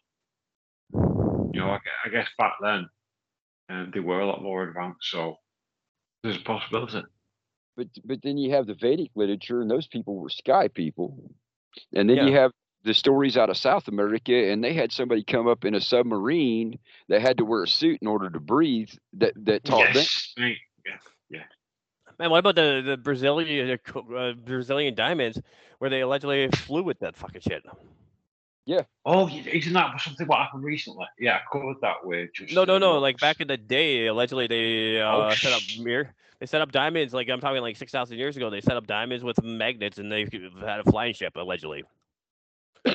And this is an oral tradition. It is an oral tradition. So, like, is it that hard to believe that, like, whoever the original Jonah was thrown into a fucking submarine? No. Well, we had flying Vimana, and we had flying cities in Asia, and then we had people who were under the water that were talked about here in the Americas. The Atlanteans. Then you have Kyoto, right? They had that floating rock or whatever, and then that's the Eternal City, the other Eternal City, and not just like the Vatican. But then that ties into when you go back to Kyoto, the Japanese allegedly came over here for gold in the El Dorado, right? So Japanese knew about the Gold City in Mexico off of the California coast, right? How did they know that? I know. I don't know how, but there's oral tradition that they knew about it. Jin. Yo. Jin, the floating city, what was just mentioned. Are you familiar with that? The floating rock. The floating rock. Well, no, I was talking about the Vimana and the floating cities of Vedic literature. Yes, I'm familiar. I'm familiar with the Vimana. Yes, and like obviously my focus has been more the Puranas and the Tantra. So we do have that obviously ideas, the Durgas, the flying fortress. Yeah, 100%. But I'm familiar with like the King Mahabali and the story of Onam.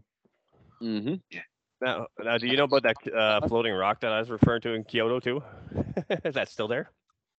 Yeah, it's still there. Still floats. But I'll put it in the chat in a moment here.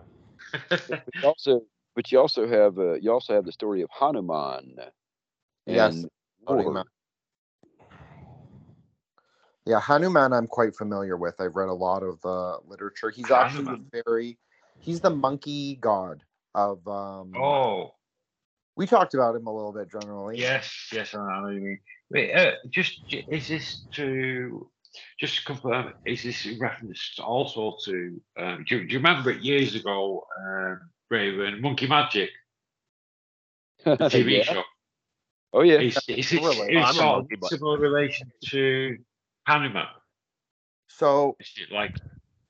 sorry, Raven, do you want to take this? Go ahead. I didn't mean Well, to. what I was going to say is it's definitely related to the magics of Hanuman. But they kind of bastardized it when they made the show. Really? They turned it into more of a fantasy. Comedy, wasn't it? Yeah, fantasy comedy kind of thing. Well, So you know, I just- they try to make fun of stuff like that, you know. So I just put in for you two, Jin and Leah. I just put in there the Temple of the Floating Rock or whatever. So this thing literally floats. It's not Oh, touched to okay. anything. Like that's what I was talking about in Kyoto. This thing, and like, how's that exist? Oh, I just will say generally about monkey magic is that because it's based off of the 16th century book, like Journey to the West. So Yeah. it's similar, and in fact, the Monkey King is a god in some kinds of Chinese like Taoism. Yes. So he is what was I gonna say? So he's a little different. Like he is Hanuman, sort of. Like there's definitely something there. They're related. Yeah. But then I think it kind of broke off because remember when we did the show with Robbie, we talked about like white ape sacrifice in Szechuan. Oh yes. So that's more where it comes from. Whereas the Vedic one definitely comes from like a different sort of origin. Mm-hmm. Yeah. Interesting. I was just gonna make a joke about myself because I am a monkey. My arms are longer than mine. The characters in it, Raven, Jin, got a monkey, obviously, Hanuman. Got Pixie, Sandy, and then they've got, you know, like it was like, well, he was like a guy, but it's not actually a bird, it's a bird, and it should be Taka. Oh yeah, sometimes he is, sometimes, especially in the older Hong Kong series on TVB or the movies, it will be a woman playing Taka, but he isn't necessarily. He's a man in the text. Like when you read Journey to the West, he's a man. Yeah. And it's actually funny because the demons, whenever the demons come across him, they always say, "I want to drink your male essence." So that's funny, but they didn't want to deal with a female. I don't know, but I always found it very funny. And then Pigsy and Sandy, they are also deities. Actually, Pigsy is the deity of brothels, and Sandy is the deity of, I believe it's like chefs or butchers. Butchers. That's what. Interesting. Go ahead. So let me throw this one out here since we actually have an opportunity for all of us to talk about this. What do you all think about these dual sex gods that come down through time? Janus? Baphomet? Well, you got that, but also in which Vedic. gods did you say that, Raven? Well, sorry, mate. What was that? Well, what dual I said was the dual sex gods, because a lot of times in Vedic literature you have a male aspect and a female aspect, and they're very, very different. But it's the same god. Oh yeah, like definitely. That's what generally and I've been working on. But you know, it's the eternal paradox. You like that, Jonah, don't you? No, Raven. You remember that that fucking hermaphrodite one that I sent you? I shouldn't say hermaphrodite, whatever. But the one that was carved into rock that had like snake's heads that was like 6,000 years old. Yes. Like that was crazy. Let's see if I can find that actually. Like this is actually carved over. It's actually carved word, Jonah. Somewhere in the Persian Empire or whatever. But Jin, while I'm running my mouth. It's in Iran. While I'm running my mouth. Go ahead. Was it Ariman or something, baby? Well, no, it's a dual sexed. It has like snakes coming out of its head. Yeah. Like Medusa kind. A bit like Medusa. No, I'm grabbing it. Give me a second. It's on my. But the reason I've heard of Artem Pasa. So Artem Pasa was the Indian Scythian goddess, but she has snakes coming out of her legs. Yes. Okay. Well, this Okay. one Okay. Yes. has it coming out of it. This has it coming out of its head, and it's either in Iran or Turkey. Don't. It's in the old Persian Empire. It's Iran or Turkey. But see, Yeah, here's I'm the grabbing thing. the photo for you guys. Yeah. So here's the reason why I brought this up is because in Eastern literature we have gods that can also be goddesses. We get the same thing out of Africa. We get the same thing here in native, some of the native traditions, not necessarily Cherokee, but there were the dual sex, for lack of a better word, hermaphroditic. But the different aspects of the gods are the interesting part to me. And I thought since Jen was with us, he could maybe talk about some of them from the Vedic side. Well, the one thing that I find with sorry, go ahead.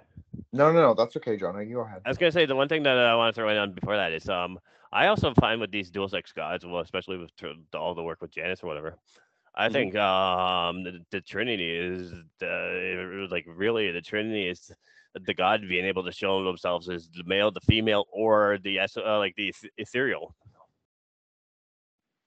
That's the Trinity. It's the same one. Yeah, that's interesting. Yeah, I agree with that. Sorry, go ahead, Raven. I was going to say, I don't mean to interrupt you, Jen. But wouldn't the ethereal be the blending of the two? Well, yeah, it'd be like they don't need to gain shape, right? Yeah, they would be in balance. Yeah. So as far as hermaphroditic gods go, I just have to draw from what I'm the most familiar with, which is obviously the Puranic deities. So you do have like a form called Harihara, which is half Vishnu and half Shiva. But if you understand, so it's half of it's two male gods, but they're both together. And then you also have that same form. So it's half Shiva and half Shakti. So Adi, I think it's called Ardhana Parashakti. That's what I believe it's called. I might be wrong, but it's half Durga, half Shiva. So that is also a form.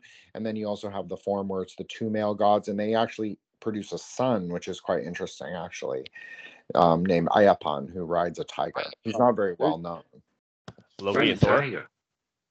Yeah, Ayapan's the one that's pictured sitting on top of the big white tiger. I don't know if he rides a white tiger, but he rides a tiger. Well, the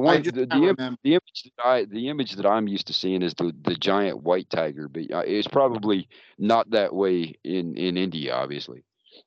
No. I mean, maybe that is. I'm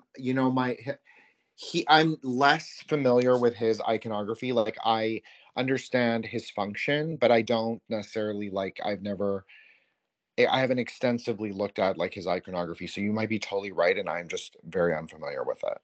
I just know he's associated with tigers, and that he's a Chandali. He lives outside of society because he chooses to, and usually he's like a bachelor deity. That's pretty much what I know about him. Well, the interesting thing is he's born of two male gods. Yes, Vishnu and Shiva. Yeah, it was born. Yeah, like Loki banged Thor, didn't he? But they didn't have same-sex relations. What happened was Vishnu has a form called Mohini, which is a beautiful woman, the goddess of desire. She came down. Shiva's not usually interested in sex, so that's actually kind of interesting that Mohini was supposed to seduce him, but then I guess that's what happened. So, yeah, and then she gave birth to Ayapan and then turned back to Vishnu.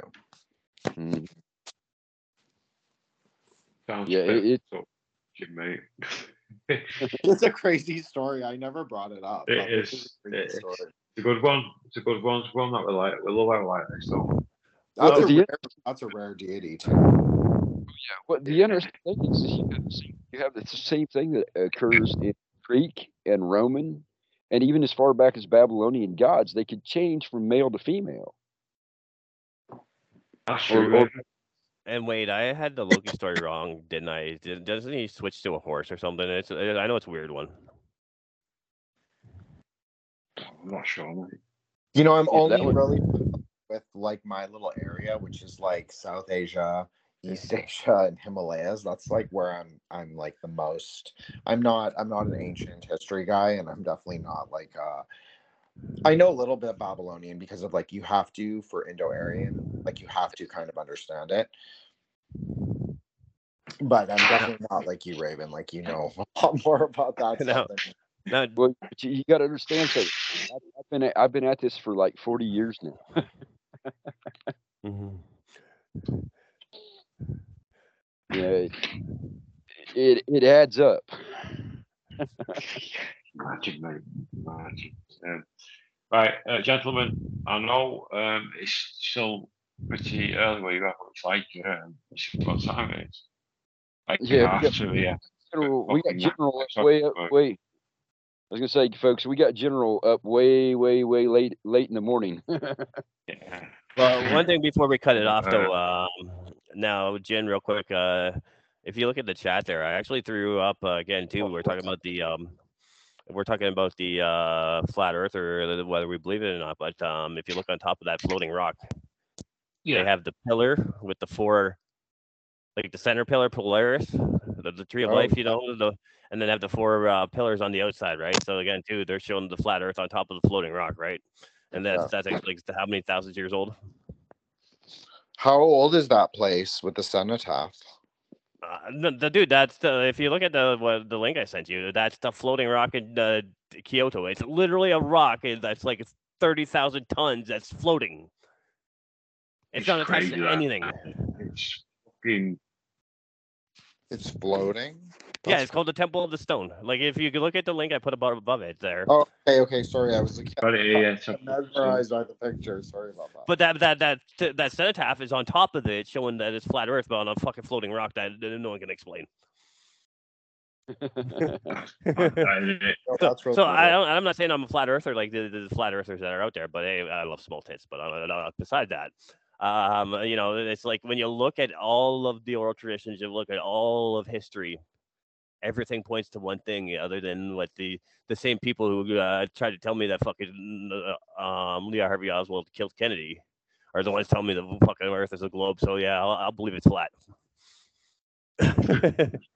No, I agree with you. Like, I'm open to it. I'm just not. I just, you know, there's some people that are flat earthers that are just very. It's way too dogmatic for me. I'm way too ideologically flexible for that. So, you know, that's all. Well, and you know, I go back to the old thing that what you see is what you see. We just talked about that actually. It has a lot to do with your own belief system, your own foundation. I don't see anything when I look at this stuff. It's just like I go back to a very old Gnostic tradition. You know, I tell people that I'm a mystic, Gnostic, but this is illusion. You know, Maya. Well, the other thing is though too, right? Between the there's nothing that exists without a light or a sound wave.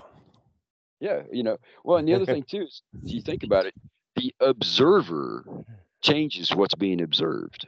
Yeah, they invert it. Well, not necessarily. I mean, you know, you look at the light, the light experiment. When you're looking at it, it does one thing, and when you're not looking at it, it does something completely different. No, but I'm saying like when it comes in through your eyes or when it comes in through the ears, it inverts, right?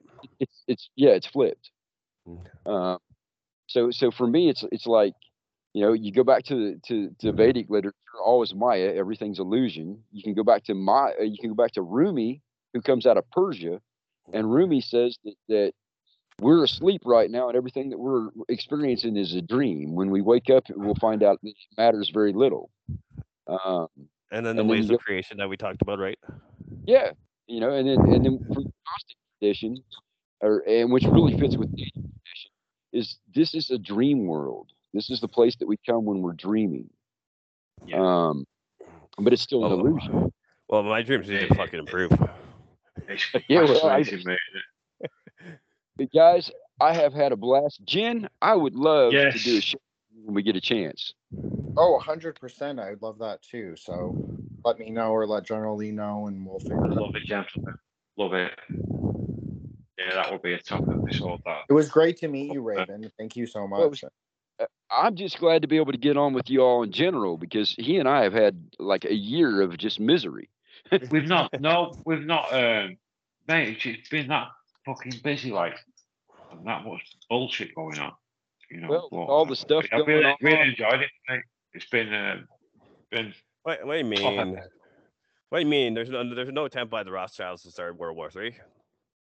Love it, mate. Oh, sorry, Freemasons. It's not just the one family. No. I got you. I just feel like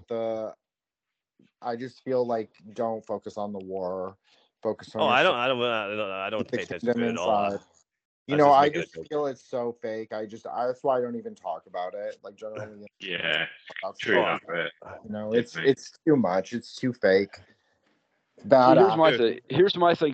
All the events that are going on around us, they have a plan, but what they don't understand is that there are millions of people who say no, this plan is not going to happen.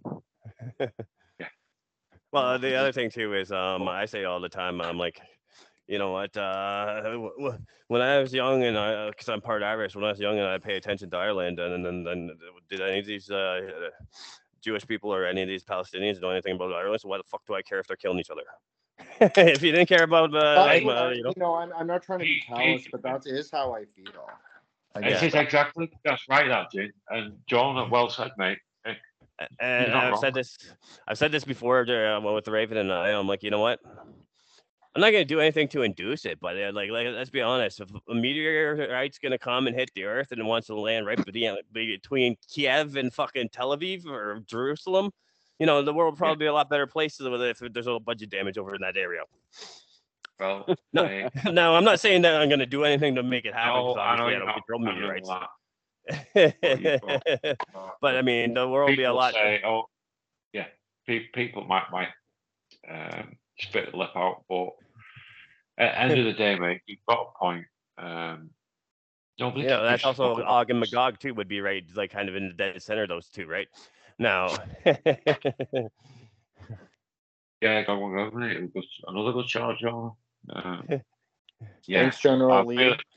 Yes, mate. No problem at all. That was brilliant. I really enjoyed it. I'd love to do it again. Would love to. Thanks for hosting this, General. No problem, mate. It's nice to be able to just speak about whatever we want. 100%. Yes, I can be loud, but General, we got to get back together because when you and I recorded, I always had a fantastic way of just flowing, which is different than any other time because Yeah.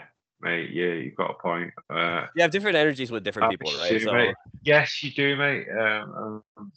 We've done some fucking crazy shows. One of my favorites was the one that you and I did about Hollywood and Janus, and it was just like 45 minutes of me just running and gunning. Just relentless, mate. Just dropping bow after bow. I loved it. Literally just running and gunning. You guys get to talk about Janus, and General gets me on to talk about the penis of the dragon. Yes, mate. Speaking of which, I'm about to drop that two-headed. I'm about to drop it in the chat for YouTube, but we can call it a day. But what the? Is this thing getting a copy or what? Oh, there we go. Well, I'll tell you what. Before you go anywhere, do you want to let everybody know they can get hold of you, please, Jonah? Hey, anyone wants to reach me? It's Troublemaker Jonah at yandex.ru, because fuck MK Google.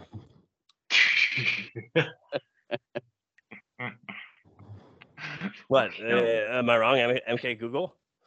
No, you're not, mate. And yes, that's my signature for my Yandex account. It's fuck MK Google. Nice one, mate. Raven, do you want to let everybody know they can get hold of you, please, sir? Folks, if you want to get a hold of me, the easiest place to find me is Raven Keefer NA at Twitter. Nice one, mate. Nice one. And John, plug your show, mate. Your podcast. Me? Raven. Yeah. No, folks. If you're looking for me, I'm on almost all podcast repeater sites. Just type in Raven Keefer. No apologies, you'll find me. And if you're looking for comedy, it's Raven Keefer Laugh Podcast. And man, I'm on 45 different repeater sites now. So you whatever you guys are comfortable using, you'll be able to find me.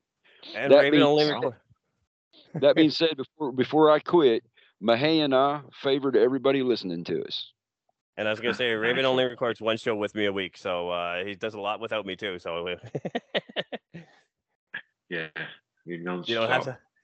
Non-stop, and finally, Jay, going to let everybody know what you're doing, please, sir.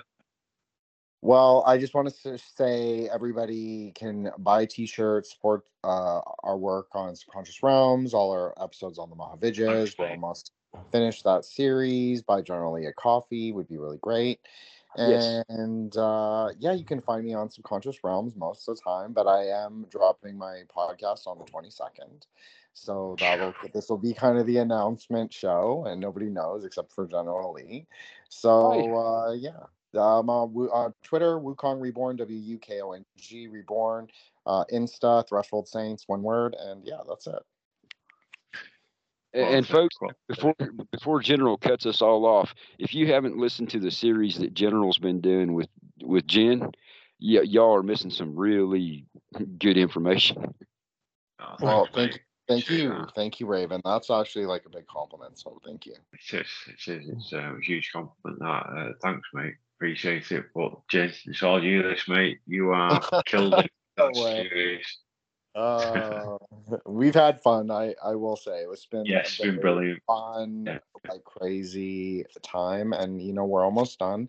But we have a show on Tengriism coming up. We have a secret show that we're recording this week about a secret topic that we're not going to say. Yes. And so yeah, and with Jin, you don't always have to hear the old English, so that's always a good thing too. Love it, mate. Gentlemen. I'm going to bust your balls on that. Come on. I know, mate. I know. Because you're on thick skin, Jonah, mate. But yeah, it's been an absolute pleasure speaking to you all again. We'll have to do this again real soon. That was fucking quality. Thanks, lads. But yeah, I love you all, and I'm gonna. Yeah, love you, brother. Good night. Have a good night. Okay. Thank you. Thank you. As we move forward, anytime you come closer to something, your vision should get clearer. Am I right? You are a tool in the hidden hand that's using you. Please don't be delusional. The rulers of this world practice confusing you. The people and the priests and the imams have been jammed by government scams. Minds systematically programmed. Blatant black hatred and racism. The way they lace the whole world and nation with traces of Satanism. This place is a pagan prison. The founding fathers' enslaving intentions were no different than Bush's and Reagan's visions. 1776 it took action. This Illuminati took form and was spawned from a Colombian faction. Just flip your $1 bill over. And if you want me to expose the true code of deception, I will show you. We live in a designed wicked system. The number 13 is consistent in Masonic symbolism. It represents transformation. 12 completes a cycle, so 13 was rebirth and regeneration. The meanings of the symbol are strategically hid. On the left side, you see a 13-layered pyramid. Over that sits the all-seeing eye where the light shines. A sign of the devil watching over you at all times. The words Anna with Coeptus. 13 letters meaning he has favored our undertakings. Will you accept this? Or will you learn the science and ignore them? Under the pyramid you see Novus Ordo Seclorum. Translated New Order of the World, or the New World Order. Authors and satanic fathers of mass slaughter. The eagle that you see on the right sits below 13 stars with a shield that has 13 stripes and an olive branch in its claws with 13 leaves, which is supposed to be in his talent to represent peace. But peace was always on a decrease. His other claw holds 13 arrows of war set to be released, and the letters at the bottom of the pyramid are fixed with the Roman numerals that equal 1776. The United States of America exists in a deep devilish abyss with truth and paganism mixed. Every president that ever lived was foul. They gather at Bohemian Grove where they bow down sound before the owl. See, the owl is wise and sees through the darkness of night. And there's a small one on the dollar near the one on the top right. It ain't hard to understand this government was never for us. The eagle was based off of the Egyptian hawk Horus. 13 colonies who went to wicked sovereignty and made no apology for the obvious idolatry. Subconsciously, we follow the ways of the beast and pay homage to pagan gods when we say days of the week. Like Sunday, they worship the sun. Monday is moon day. Tyr, the god of war, was worshipped on Tuesday. Odin, the chief god, is who Wednesday is named for. Thursday is Thor's day, god of thunder, the mighty Thor. Friday was named after Frigga, notice the pattern. Saturday is the Roman god of agriculture, Saturn. Frigga was the goddess of love, the wife of Odin. The polytheistic theology needed decoding. The rituals like trips across the sand as man takes the skull and bones fraternity. The secret handshakes would understand. He receives only 33 degrees. He secretly believes in Lucifer and other deities. Many powerful and rich people are controlled by these. They even hold the soul of several of your favorite MCs. Politicians telling lies, tongues riddled with thorns, and use hand gestures shaped in the form of devil horns. You don't feel this any harm because you don't know what it entails. Satan tampers with stem cells and sprays chemtrails. The so-called holidays are hypocrisy, established to use religious doctrines to commit annual robbery. Christmas split in half is Christ's Mass, the so-called birth of Jesus, where every home has glowing lights cast. Christ the anointed one masked the birth celebration, but Jesus' birth was kept secret due to the situation. The king initiated a death plot because the Messiah was prophesied to rule, so Jesus' murder was authorized. No one knows the actual date. That's why sometimes you see Xmas. X means unknown, but ignorance affects us. A fraud that was purposely flawed. December 25th, the birthday of the wicked ruler Nimrod. His whole disguise was part of Satan's universal rise. A holy prophet's life being pimped and commercialized. Traditions like lights on trees, rooted in the Nicene Council in 325 AD.